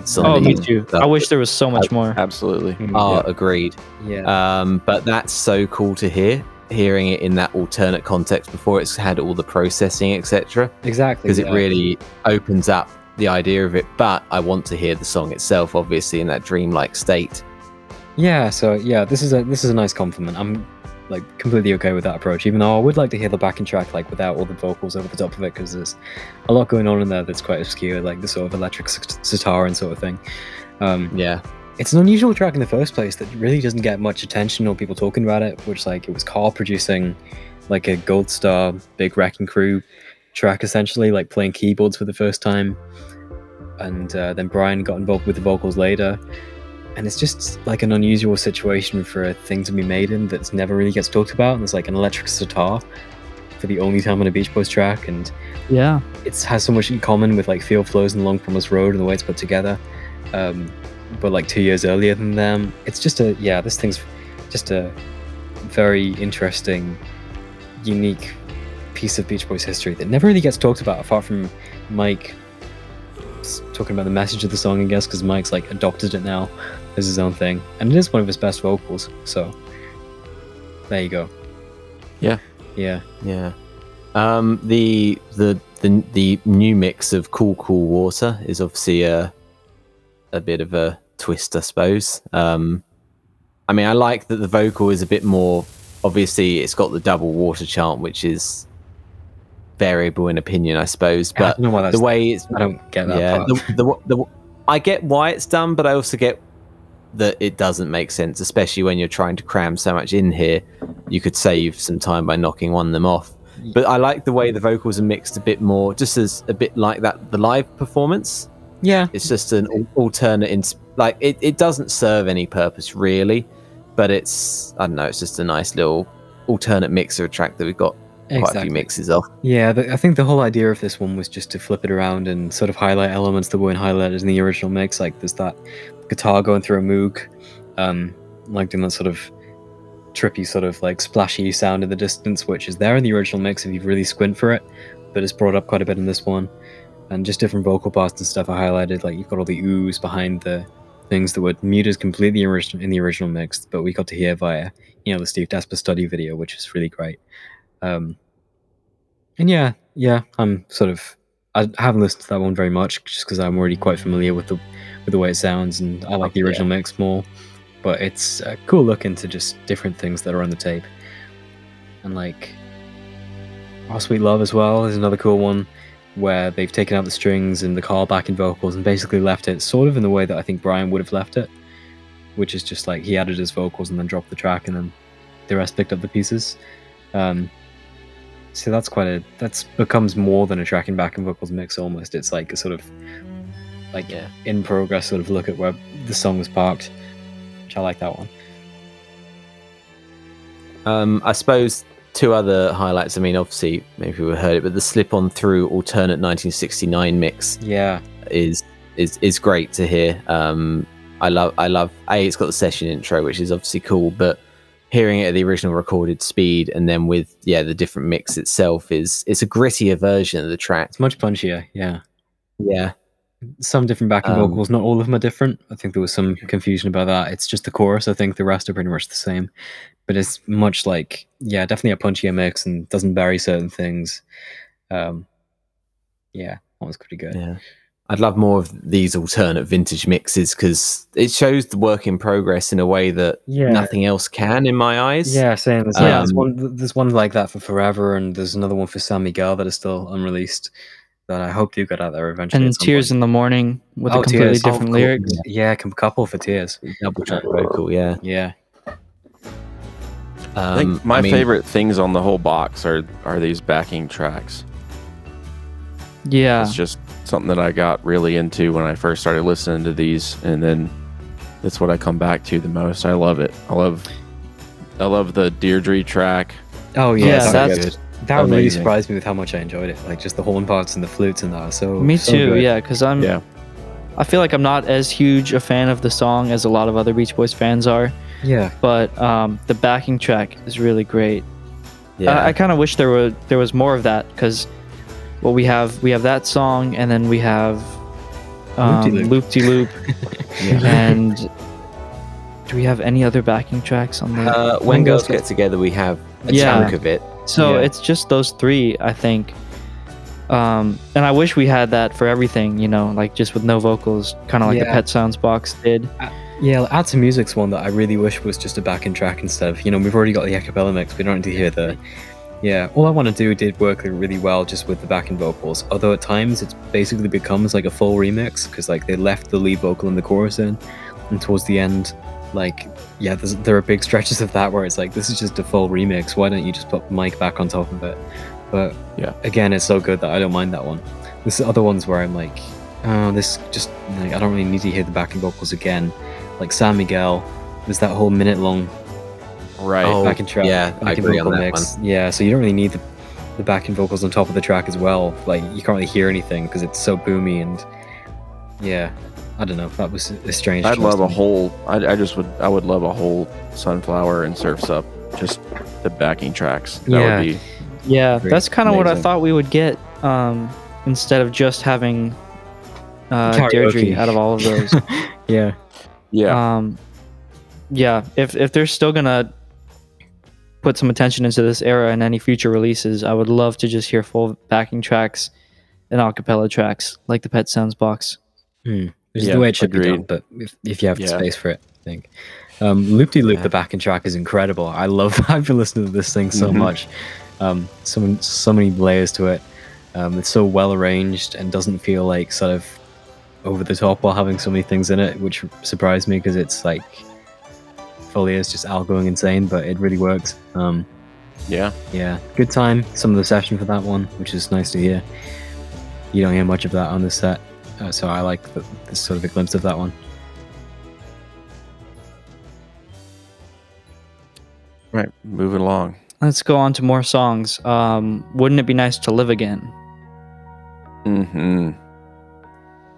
I love the mix on this compared with the one on Made in California. It just feels a bit more natural. Yeah. Breathes a little more. I mean, it does have that not ad-libbed completely vocal, but the one that loops in after the main song ends is quite loud in the mix compared to the rest of it. But apart from that, I bet this is definitely a highlight. I find it amusing how they sequenced it as kind of the end of the alternate Surf's Up album on here. Oh yeah, you're right. Dennis getting his wish. Yeah, I really like hearing the full thing with all the flutes and all the vocals coming in and out. I don't think that's how they would have done it back in the day had it been on Surf's Up, but it's really cool to hear. Yeah, I'm kind of confused about why Carl's stuff in like the fade out was muted. Yeah, It's a lot of stuff was muted, huh? mm, Like the synth and everything. Yeah. I love this song. But I mean, otherwise, yeah, great otherwise song. good mix. Yeah, I wish this was on Surf's Up instead of another track. But it is Gonna what swap it out is. Till I die. Yeah, please get that out of there. Yeah, we all know why. The Till I Yep. Die hater. Phil close off this shit. It doesn't belong on that album. While obviously we've moved to Wouldn't It Be Nice to Live Again, but obviously there's the Surf's Up bits before that. I suppose it's worth highlighting that the two Owl tracks on here, obviously we get different vocals for. Oh yeah. Which I really like. I love that sort of thing. And I think those mixes on those two tracks are really cool to hear. Yeah, it's a real trait Oh, of Al well, Jardine. 3, because also Don't Go Near the Water. Oh, has a but completely that different comes later vocal. on. Oh, does it? Oh yeah, that's on disc That's 5. what starts as bonus disc. Ah. And that one is but That one is we'll get there in a sec. take a load off your feet. I like the way the bridge has that line that's almost spoken Yeah. and then sung. I think that's a really neat alternative way of interpreting it. It's fun. Yeah, that one's pretty much like a full remix just with some different lead vocals, and you can tell it was. I mean, also that Brian helped out with the melody of that song, and you can actually hear like practically where that is. It's just like the jump in the middle of the Yeah. verse is what Brian came up with, and I'm guessing he probably had something to do with the bridge as well because he sings it in both versions. He sings the other one with like the release version. He's doing it with Al in unison, and just on his own here. So I guess that's probably where Brian had some like impact. And it sounds like just reveals like more of the organ and stuff in the fade. It's a good mix. Yeah, all right. I just got my pay. Another glimpse into Brian Wilson's I life. love this song. It's so ridiculous because I mean it's a complete utter unknowingness to the concept being sung about. It's sort of like Getting Hungry. Yeah. Yeah, exactly. Just a working man, just blue collar, you know. Yeah, but you know what I think it's about? I think it's I mean I think the Radiant Radish was up and running by this time, like by the middle of 1969. So I think it's in some way, I mean I might be wrong, it could have been set up later or something, and so this could be like just nonsense, but yeah, I think this is kind of about Brian's experience at the Radish, like working at the shop and trying to be like a normal guy. It's another thing like Games 2 can play. I think that's sort of what I think the song was going for. But it is someone singing with like no knowledge of the thing that they're singing about. Right. And it's just such a goofy, there's like the sort of the kick drum thing with like the working man chant type thing, and then he goes through all the different sections, and obviously it took some of the melody from Noble Surfer, which became All Dressed Up for School, but became this, and some of this became Marcella, and it's like a big chain of stuff. Yeah, it's a fun song. I love in the bit after the alarm clock break when there's the little clap and the woo in the background just after the first. Oh yeah, I love that. Oh, That's the best part. I think, yeah, and the other thing about this song as well is there are actually horns on this song that everyone seems to forget about because it's such like a straightforward rock and roll type thing. But yeah, there are like muted trumpets and there's a French horn, and it's like such an unnecessary thing to put on this song. I love it. Yeah, I love pretty much everything about this song. I'm not a fan of how like the kick drum is like fully compressed, like an EDM kick drum sort of thing in this mix, but I can live with it, I guess. it is pretty hard hitting on this one, Yeah. but I mean the fact it's kicking away just kind of, I just go, it's like it's kicking away either way. It's just kind of funny. Yeah. Yeah. Is this this is one of the ones that was almost on Sunflower, right? Yeah, it was. The original 1970 mix of this one again is sort of my go-to, but I think this mix is also fine. All right, Walkin'. Walk In. Well, this one is from the 2020 era, but they pulled it back out, and Brian did a vocal on it, or half a vocal. He didn't want to sing it, Yeah. He didn't want to sing it. so he can't sing it. Yeah, so this mix is pretty sound. I think it's pretty much an identical mix to the 2018 one as well, but it's got like Brian saying he doesn't want to sing it in the intro with some unusual echo. And then, it's got Carl's count in at the start. But yeah, I think this is basically like an attempt at reviving one of those things that Brian abandoned from the year earlier. So he wrote like these lyrics about an old lady's electric car that sound very Al Jardine. And Brian took like one swing at it and was like, nope. So that's what we've got. I guess kind of like Sailplane song and Loop to Loop. Kind of, yeah, it's exactly that sort of thing again. But he did manage to get Brian to at least try this one. Brian went nowhere near loop-de-loop in the studio.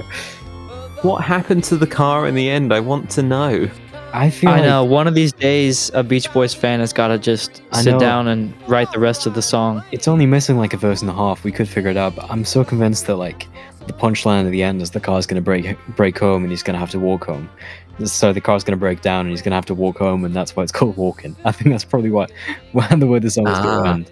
It's my headcanon, but we will never know. It's locked inside Al Jardine's brain. Okay. All right, Awake. We got the piano demo that has been bootlegged for so long.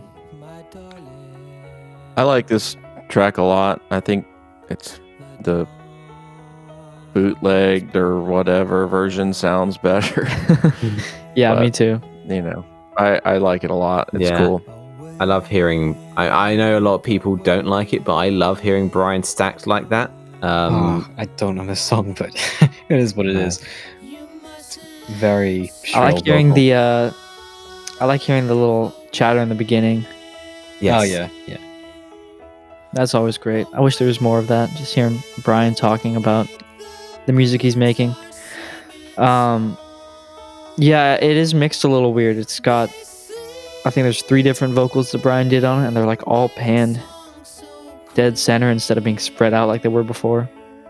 Yeah, that's the issue I have with it, really. And then like the piano's off to the left or something, so it's just kind of not balanced. Mm-hmm. Yeah, and there's a clip from this in the Long Promised Road movie where Brian's like, they didn't use the double and triple vocal. This is just Brian single tracked, and it sounds much better than this thing.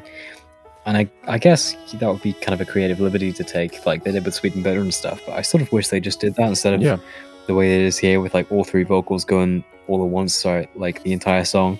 Because I just don't think it sounds good. But Fred likes it, so other people might like it too. There you go. I mean, I haven't heard that bit with where it's a single track, so maybe when I do eventually hear that, I'll go, I see. There you go. So, some of these alternate mixes for Surf's Up. God. I mean, we discussed the owl stuff, but most of it to me is kind of just as it is. Really, I've enjoyed these ones less than the Sunflower alternate mixes, I think. But yeah, still cool stuff in here. Day in the Life of a Tree, that one's really good because that brings out like that's cool to hear. It sounds so much bigger than the original mix, and it brings out like this acoustic guitar that was buried. You can just hear it like barely at the right of the original. And this is that's one where I'm just like, oh, just put the lead vocal on it. Like a lot of these, like Long Promised Road, through all, like the tracking back and vocals mix and stuff. I just wish they just put like a lead vocal on this thing that is basically like a full remix, missing one thing. Because it does sound good, and obviously Till I Die with the alternate lyrics, but it's the long version with that jarring edit from the first half to the second half, as it always has been. What do you think about this one? Because I think this mix sounds terrible. That Till I Die thing. I mean, when the vocals come in, it's so thin. It sounds so papery. Yeah. The bit up to that. I've never been a fan of exactly the way the long version was handled, but here it sounds more brittle than before. Well, it's a complete remix trying to recreate that like Deathbed 1971 mix of the sort of slow instrumental build up, but like so much like the bass is like compressed into absolute like oblivion, and there's like strange spring reverb on the bass and the drum machine, which just seems like a baffling creative idea to me. And there's alternate lyrics on this one as well, which I'm not really paying attention to, but because I've already heard them. But there it is finally. I mean, it's one of those things. It's so brief. It's obviously, I'm glad that they put that alternate thing out, but I didn't need to have the long version on here. They could have squeezed it in and saved something else. I would have preferred just like some of the session of Till I Die or just a backing track. Well, it feels like a compromise because I'm sure they wanted to include the long version because it's so legendary and everyone talks about it, and they also wanted to include the alternate lyrics because that's such a big part of the story of this song. So they just kind of went with both at the same time. I just think that was the rationale there. Yeah, I just think of all the mixes on the set, this is the one that I just don't think is mixed in a way that sounds good. Like if others have got problems with like edits or some compression or whatever, I think this thing, just the effects on it sounds like bad. And the Surf's Up remix as well, I just don't like the way that sounds either. And like Brian's vocal is way too loud and it's very out of sync and it's very compressed, and I'm not gonna listen to that one again. I don't think.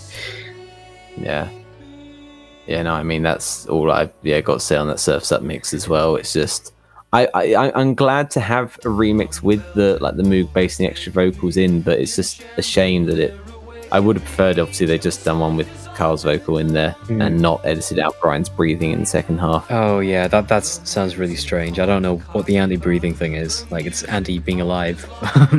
They did that with Where Is She as well. I think it sounds awful, but.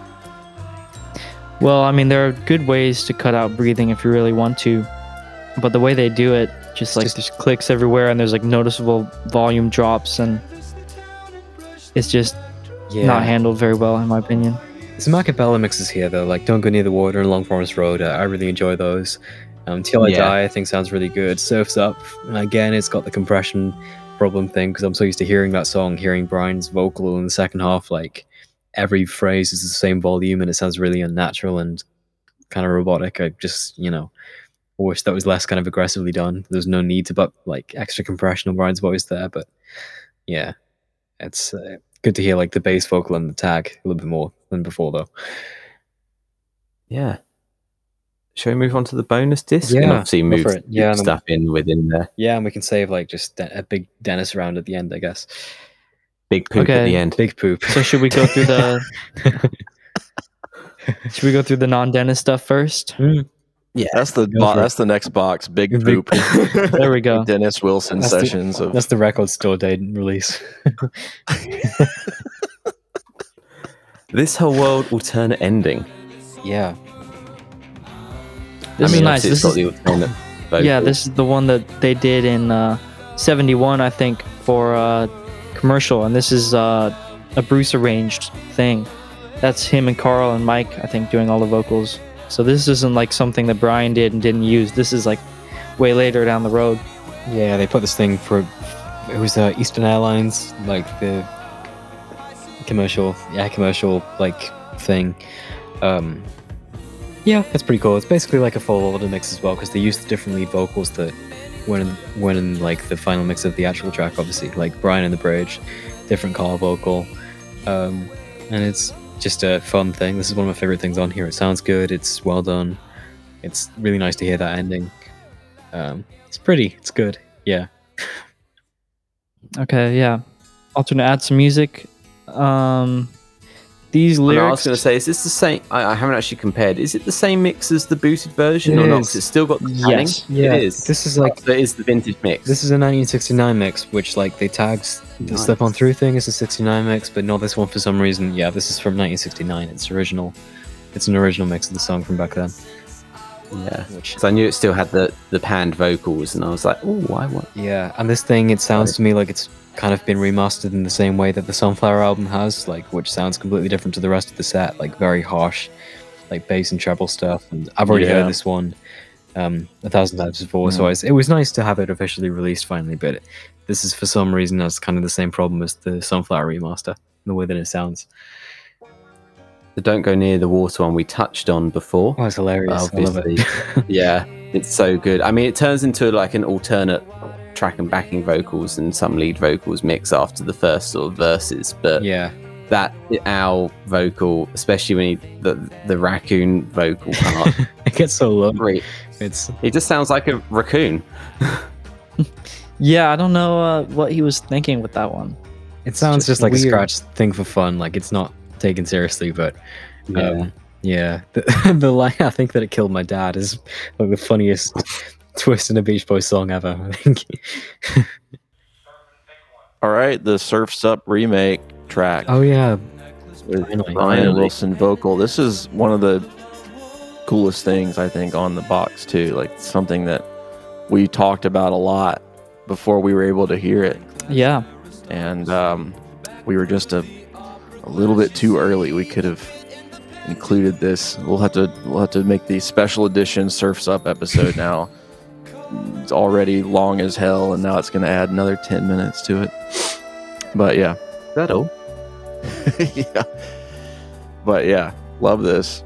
I wish it. I just want the track by itself too, because it's such a cool track. It's such an eerie sound to it. It does.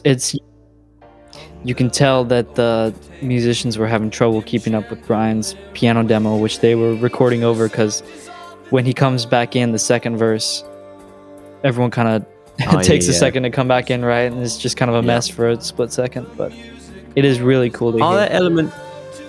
Are there elements from the original Smile track in No. there, or is it just people? It's No. It almost sounded like, but it's obviously just trying to replicate it. yeah, terribly. it's pretty much they couldn't sync Brian's vocal, which was just recorded to a piano track, to that track, and they couldn't get him to sing it in 71. So Carl pretty much copied the arrangement and produced With this. with Had all the the session overdub. guys, as well. It's like quite a rare thing for that era. Like a lot of Wrecking Crew guys that Brian worked with in the middle of the 60s. That Yeah, I think that's what threw me, because it obviously, it's clearly not Beach Boys doing it. So yeah, Yeah, it's amazing the lengths they went to make this happen. just and get it Brian to didn't sing work. a song because he wouldn't. Like that's It's ridiculous. Yeah. So amazingly weird, and just such a cool piece of Beach Boys history. I'm glad we have. yeah. me too. yeah. And Sophilon's Old Man Sunshine is up next. Oh yeah, this one has My completely different ini- vocals. Yeah, I mean, the intro is annoying because it's just copied from the chorus, Yeah, isn't it? well, it's like a mini a cappella fragment, so I can live with it. Yeah, I can dig that. I think it's more as part of like having a version of the song on the vinyl set is where I find it would have been nice, I think, to have the more complete version there, but that's a whole nother kettle of fish anyway. But anyway, yeah, it's great to hear it with another vocal. I was really excited to hear that Yeah. actually. And the track is very differently mixed. Yeah, there's like because it's stereo. there's like a 6-string bass and some fuzz guitar and stuff in there that was dropped from the sort of original mixes, rough mixes that were spliced together to create like the edit that was released before this. And there's a whole complicated history of like why these vocals are here and why the other vocals in that mix like aren't on this one, and what tapes are missing and aren't missing. And I could explain all that, but that'd be kind of boring, so we'll just leave it at this is a completely different set of backing vocals with no Brian being involved in this one. It's just Rick Hen and like Bruce and Al and Carl and Mike, and those backing vocals were sort of left incomplete, and then they sound kind of janky, but it's just interesting to hear the song at a very different sort of stage of production. And it's more of a sort of dry, punchier rock and roll sort of mix, and like sort of burying the jazz is the way I think it was approached. Yeah, I'm a fan of this thing. Yeah, band have a actual alternate.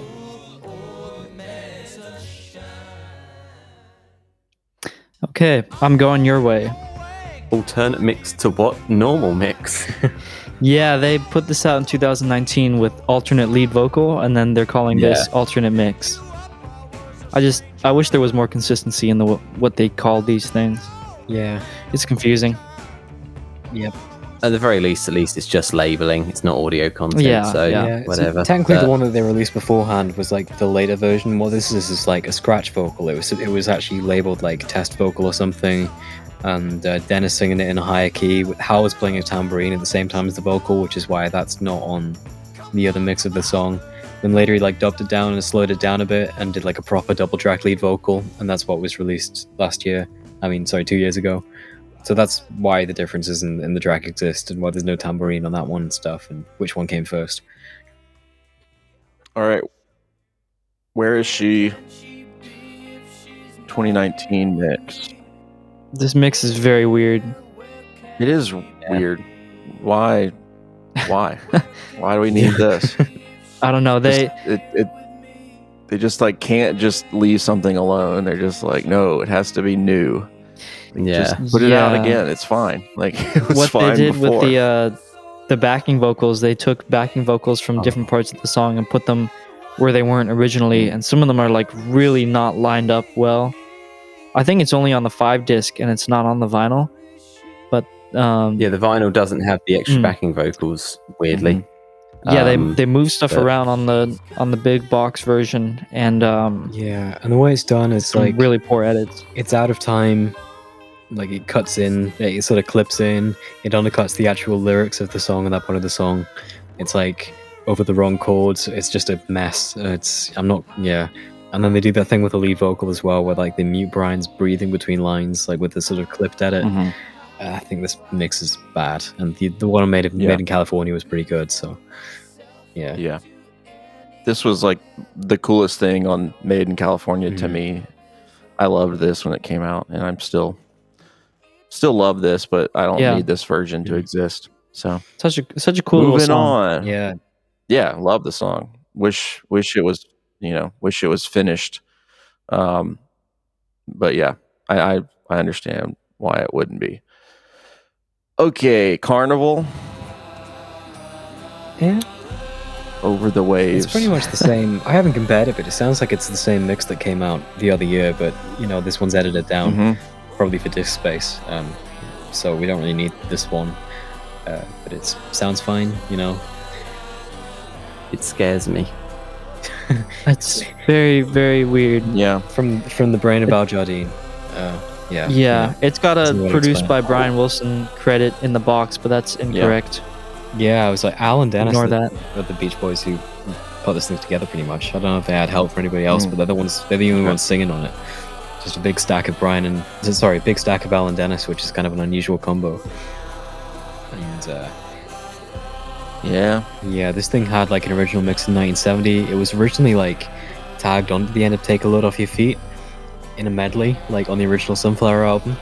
And that original mix is like a minute long and it sounds just unhinged. It's fantastic. It's like Steve Desper, just the strangest stereo sounds you'll ever encounter. And like, I think he explained in the study video that like the acetate you're listening to right now was only made because he wanted to inspect the vinyl grooves to make sure Carnival wouldn't like shatter the record.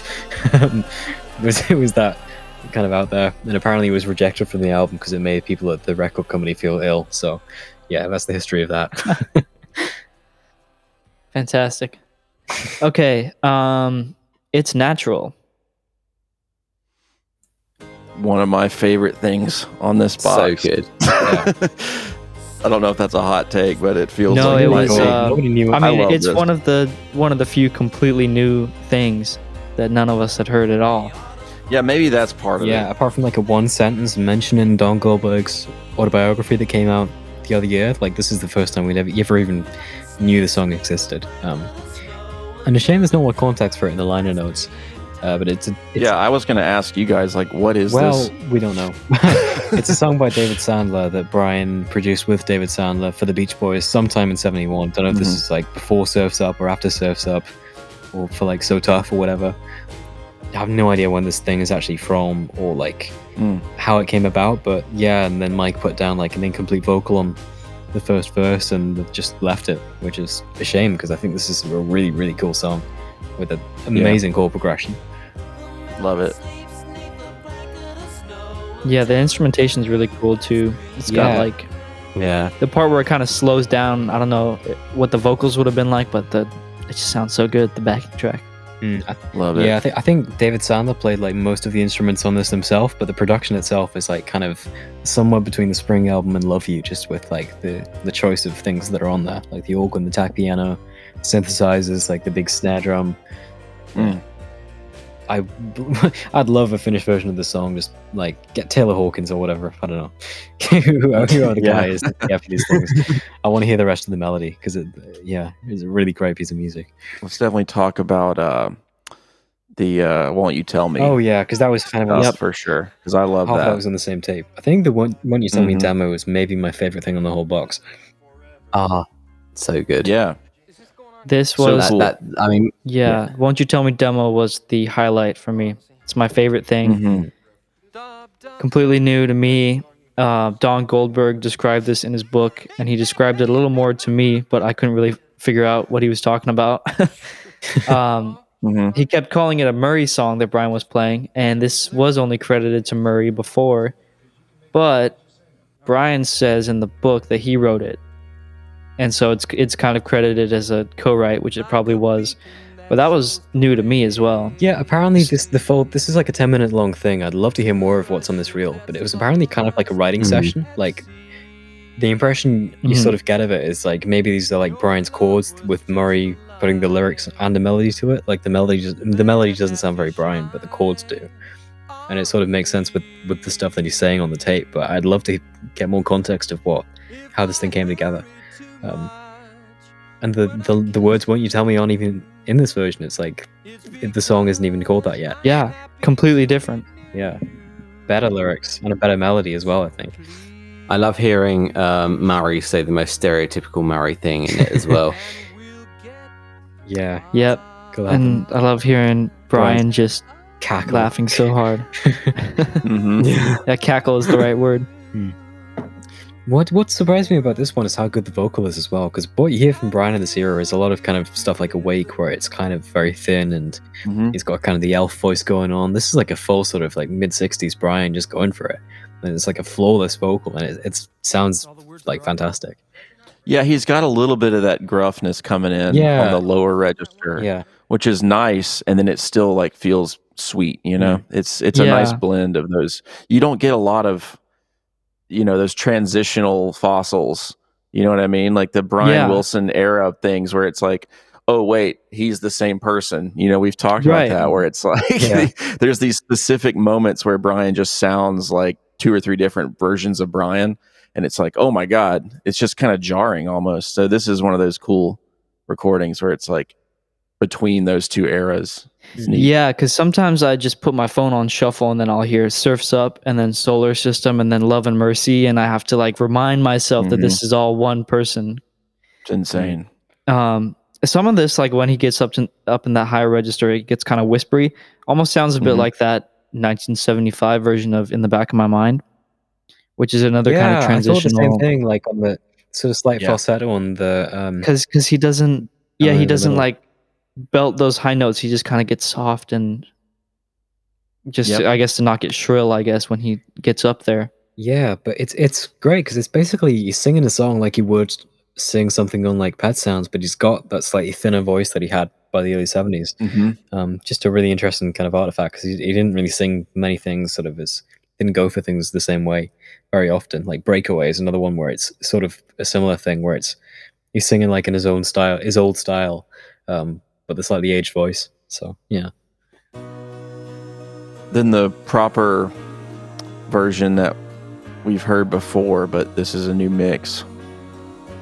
I like it. What I don't like about it is Brian and Carl's vocal is all chopped up, and they've like edited every couple seconds, and there's a lot of clicks, and there's a lot of times where it just drops out in the middle of a syllable. Yeah, there's been some really, I think, misguided attempt to like fix a vocal that was sort of behind the beat. Like they were singing it, like the rhythm wasn't very tight, so this has kind of been chopped up to make the rhythm tighter, I guess. But there are some really bad edits throughout, like where a word is cut off in the middle and it skips forward like sort of half a second before it's picked up, and it's a shame because this didn't need to be touched at all, I don't think. And then otherwise the mix is good and it sounds really good and it's a good song and Brian's singing great and Carl is helping out Brian. It sounds basically like a Brian vocal, but Carl is sort of in the background, further away from the microphone, making it stronger. So I've got mixed feelings about the way that came together. Yeah, I mean, I think the track does sound good. I mean, you say Brian sounds good. I've always thought, and even here, I thought the vocal sounded unfinished. Yeah. It just felt like it didn't have a proper Brian and Carl vocal on it. And it does, I mean, obviously it was a bit behind on the original, but this still just doesn't feel. Obviously, there's issues with it anyway, but it just doesn't feel complete to me. I can see why you could view it as that, but yeah, I don't know. It's a strange sounding track. It just anyway in this period does stick out randomly for obvious reasons. So I think it's partially that.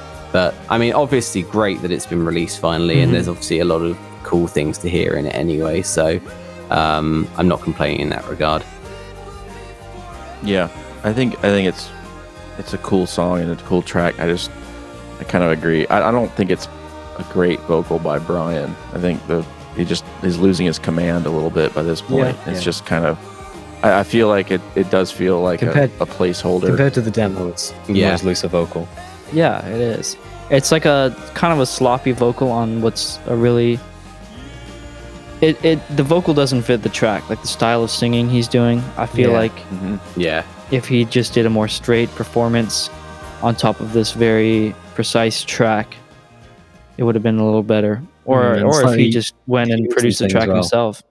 Yeah, the unison thing's a bit strange as well, like because it sounds almost like a double Brian, but it's just Carl sort of subtly in the background. Like if it was just Brian and then Brian doubled, it would sound tighter. Yeah. Okay, let's move along here. Back Home, the different things. Oh yes. Yeah. So I love the demo. Well, I know it's not a demo, but I love what is tagged as the demo. That's the unusual thing. It's called a demo in here, but it's actually kind of a remake. Like, if the one with Mike singing lead is version 2, which, the different mix with Al vocal, the piano one is version 3. It was kind of a sort of scrapped second attempt at the song, and then they just went back to the track that they recorded in late 69. So it's not a demo, it should be like after that one, but I guess it just isn't convenient to call it a demo. Yeah, I think that piano version is so pretty. I wish they did get a final take on it. You can hear that they're still just working on how to do it, and they ultimately just scrap it, but the piano track itself is really pretty. Oh yeah, it's really nice, and I'd like to hear Brian and Al singing together as well. Oh, really cool. Yeah, they did another one as well. This is another one of those things that's unreleased. There is, like, I think you'd call it version 4 of Back Home, was recorded in August 1970 along with Help Is On The Way and Big Sur, Until I Die, and all those tracks. They left a sort of very unfinished backing track for another Back Home remake then that I haven't heard and none of us have heard, but that could be another thing that would be on like a sort of copyright release. So the one of 15 Big Ones is like version 5 of Back Home. They just wouldn't stop doing that song. Yeah, and then we've got the Mike Love vocal. Yeah. About mail. Mm-hmm. Stupid song about a letter, which can only have come from Brian. I think this definitely came before the Al vocal, because all the backing vocals are like modeled around the Al concept of the song, and they like looped the words "back home" in the bridge for this one to make it fit behind what Mike was singing. It's kind of jarring, but I can get away with it, I guess. So yeah, I'm under the impression that, I mean, I could be wrong, but it sounds like Brian wrote these lyrics and had Mike sing it, and then Al sort of wanted to take it in a different direction, and then that's when like the sort of changed melody and the new words came about. Yeah, that sounds likely. And this Mike version is him singing the original melody from '63, so yeah, it's probably the one that came first. I was going to say, an observation about the mix itself is that, like the Al vocal one on Made in California, it's weirdly like the vocal that, not just it's got the echo on it, but it's got the weird EQ makes it sound weirdly foghorny, and it's weird that it's just on those two mixes of this one track, but not on anything else that they've mixed from this era. It's really weird, but yeah, I don't know. It's just a gentle observation that's always made it sound out of place to me. What's next? Till I Die demo, I think. Yeah. I mean, it's what it says on the tin, really. Was sure as Brian playing Till I Die. Well, there's like it's slightly different, right? There's like a couple chords that are some different. Yeah, he lingers on some chords for a couple more measures. Like right before I Lost My Way or whatever, he's on that chord for a long old time. Yeah, and, do we know what the transition this was into the for? tag? What do you mean? Like what was he like? He didn't usually record just like piano demos of stuff. Like, I know, was it's this quite interesting. for a reason, or was it just sort of? Well, we don't really have any more info on it. During the Sunflower sessions, but I don't know, it might be a thing like Don't Talk, where it was like a song was kind of so important to him where he just wanted to get like some version of it down to hear it back. I don't know, because maybe he would have like overdubbed this and turned it into like a full track if he liked it, but then he doesn't really play the tag all the way through. So yeah, he just stops as soon as he gets there. Yeah, he just stops. It's unusual. He didn't usually do things like this, but it might just be a marker of like how kind of important the song was that he did do it. I don't know. It's quite cool. Yeah. Yeah, I mean, it could just be that he was tracking a piano track to overdub and then just didn't get a final take, and he was going to do more and then decided just not like to. Where is she kind of was pretty much exactly the same as this, the basic track before he put stuff on it. But yeah, right. It's I think it's just when it was done is the most interesting thing about this. Like the fact that it was in the middle of the Sunflower sessions, it's on like a tape reel with When Girls Get Together and Our Sweet Love. Like it's so far apart from those songs, and the fact that he was like, 1 minute he's like, I just got my pay, and the next minute he's like, Till I Die. It's just it's such a fascinating thing that the song was around that early, and obviously someone in the band, well, obviously Mike, but I think Al actually wasn't too keen on it at first as well. Had a sort of negative reaction to how morbid it was, and it really depressed Brian, and he put it away for almost a year. Yeah, and then obviously there was some controversy around it, so maybe he was just tracking this for himself. Yeah, it's a pretty interesting artifact, and I don't think there's much more we can really say about it. Yeah. Okay. What else shall we talk about? Slip on through. We don't really need to talk about. I mean, it already came out 2 years ago. Yeah. Susie Cincinnati. I mean, This is I mean that thing. It's Bruce on like sort of invisible piano, Daryl on bass, Dennis Dragon on drums, and Al on guitar. I think the most interesting thing about this is Al's guitar, which was like completely replaced on the final track. I think kills the track by getting rid of that guitar, which is like the whole driving rhythm of the thing. it's got a much better feel than the actual final song, and you get to hear a backing track mix afterwards, which has the same like insane loud drums. But I guess it's kind of nice to have. That's one of the few backing tracks in the whole set. I just kind of like hearing the session for Susie because it's rare to hear Al be like the main guitarist in the group. Yeah. He's always been either a bass player or a rhythm guitar, so it's cool to hear him being the only guy playing licks here and there. But otherwise, it's a pretty cool track. Yeah. Okay, what's next? What else? Oh god. You Never Give Me Your Money, which is an offshoot of the same day Susie was recorded, and Good Time as well. I think basically this exists because Brian wanted to test out like that Les lead clavinet sound, so Bruce just went and recorded this thing. Because it was Bruce playing the clavinet, it must be him playing this. It's like his keyboardness all over it, and it's a really cool arrangement of the song. It's good. Would have been cool if they just did an actual cover of it. Yeah, I like it a lot. Yeah, Cool sound. this is the second instance of Bruce rearranging a Beatles song, isn't it? Yeah. I never yeah, thought about yeah. that. Because there's also With a Little Help from My Friends. Okay, and then we've got the Happy Birthday Brian track on here, which is an actual recording from Birthday Party for Brian. Yeah, 20th of June 1971. Same day the 4th of July vocal was done, and I think the same day the guy from Rolling Stone came and visited and wrote about all the weird stuff that he saw at the house that day. That's quite cool. Yeah, I love that. Yeah. It's a fun little snapshot. Then like a vaudeville, God only knows. Yeah, the best part is when someone asks Brian how he feels, and Brian just says hungry. That's by far one of my favorite moments on the box, actually. I just love hearing that. Yeah, I'm glad this thing's on. Some people were like, oh, well, why isn't this thing on there if we've got like Happy Birthday Brian, God only knows. But I love that thing. It's so fun. This is the sort of thing that I like hearing. Yeah, me too. Sure. Yeah. It's like I love hearing them talk in the home studio and work out tracks and session stuff. Because it's an era where you don't really get that. You know, there's so many bootlegs from the 64, 65 and such, and you don't really get to hear the Beach Boys talk and hang out in, you know, when they had a studio in Brian's house, and I feel like there should be more of that. Yeah, there's like as much of that exists, but we've heard so little of it, so, you know, it's just good when we get these moments. And before we talk about like the Carl and the Passion stuff that's on the end, should we go back and do the big poop? It's time for the big poop. Yeah, let's continue the discussion on the Patreon page. Patreon.com/saleon. We'll work through all these Dennis Wilson goodies because I think we've exhausted our time here with young Fred. But thanks so much, man, for joining us. That's right. Thank you very much for having me. It's been a pleasure. It was nice talking to you. Hopefully do it again. Even if it's just for Do it. Do fancy. it. Yeah.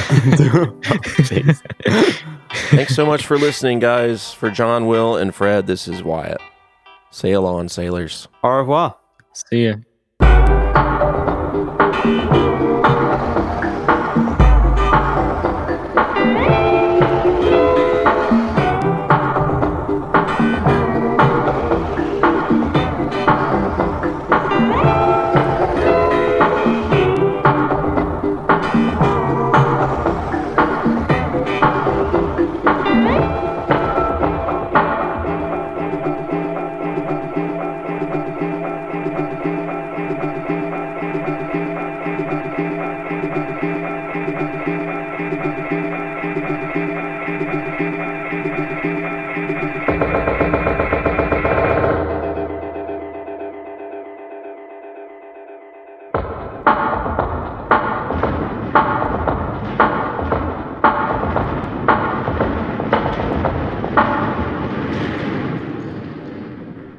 Did Wyatt leave? Wyatt's gone. Oh no. No. Not now. If the host disappears,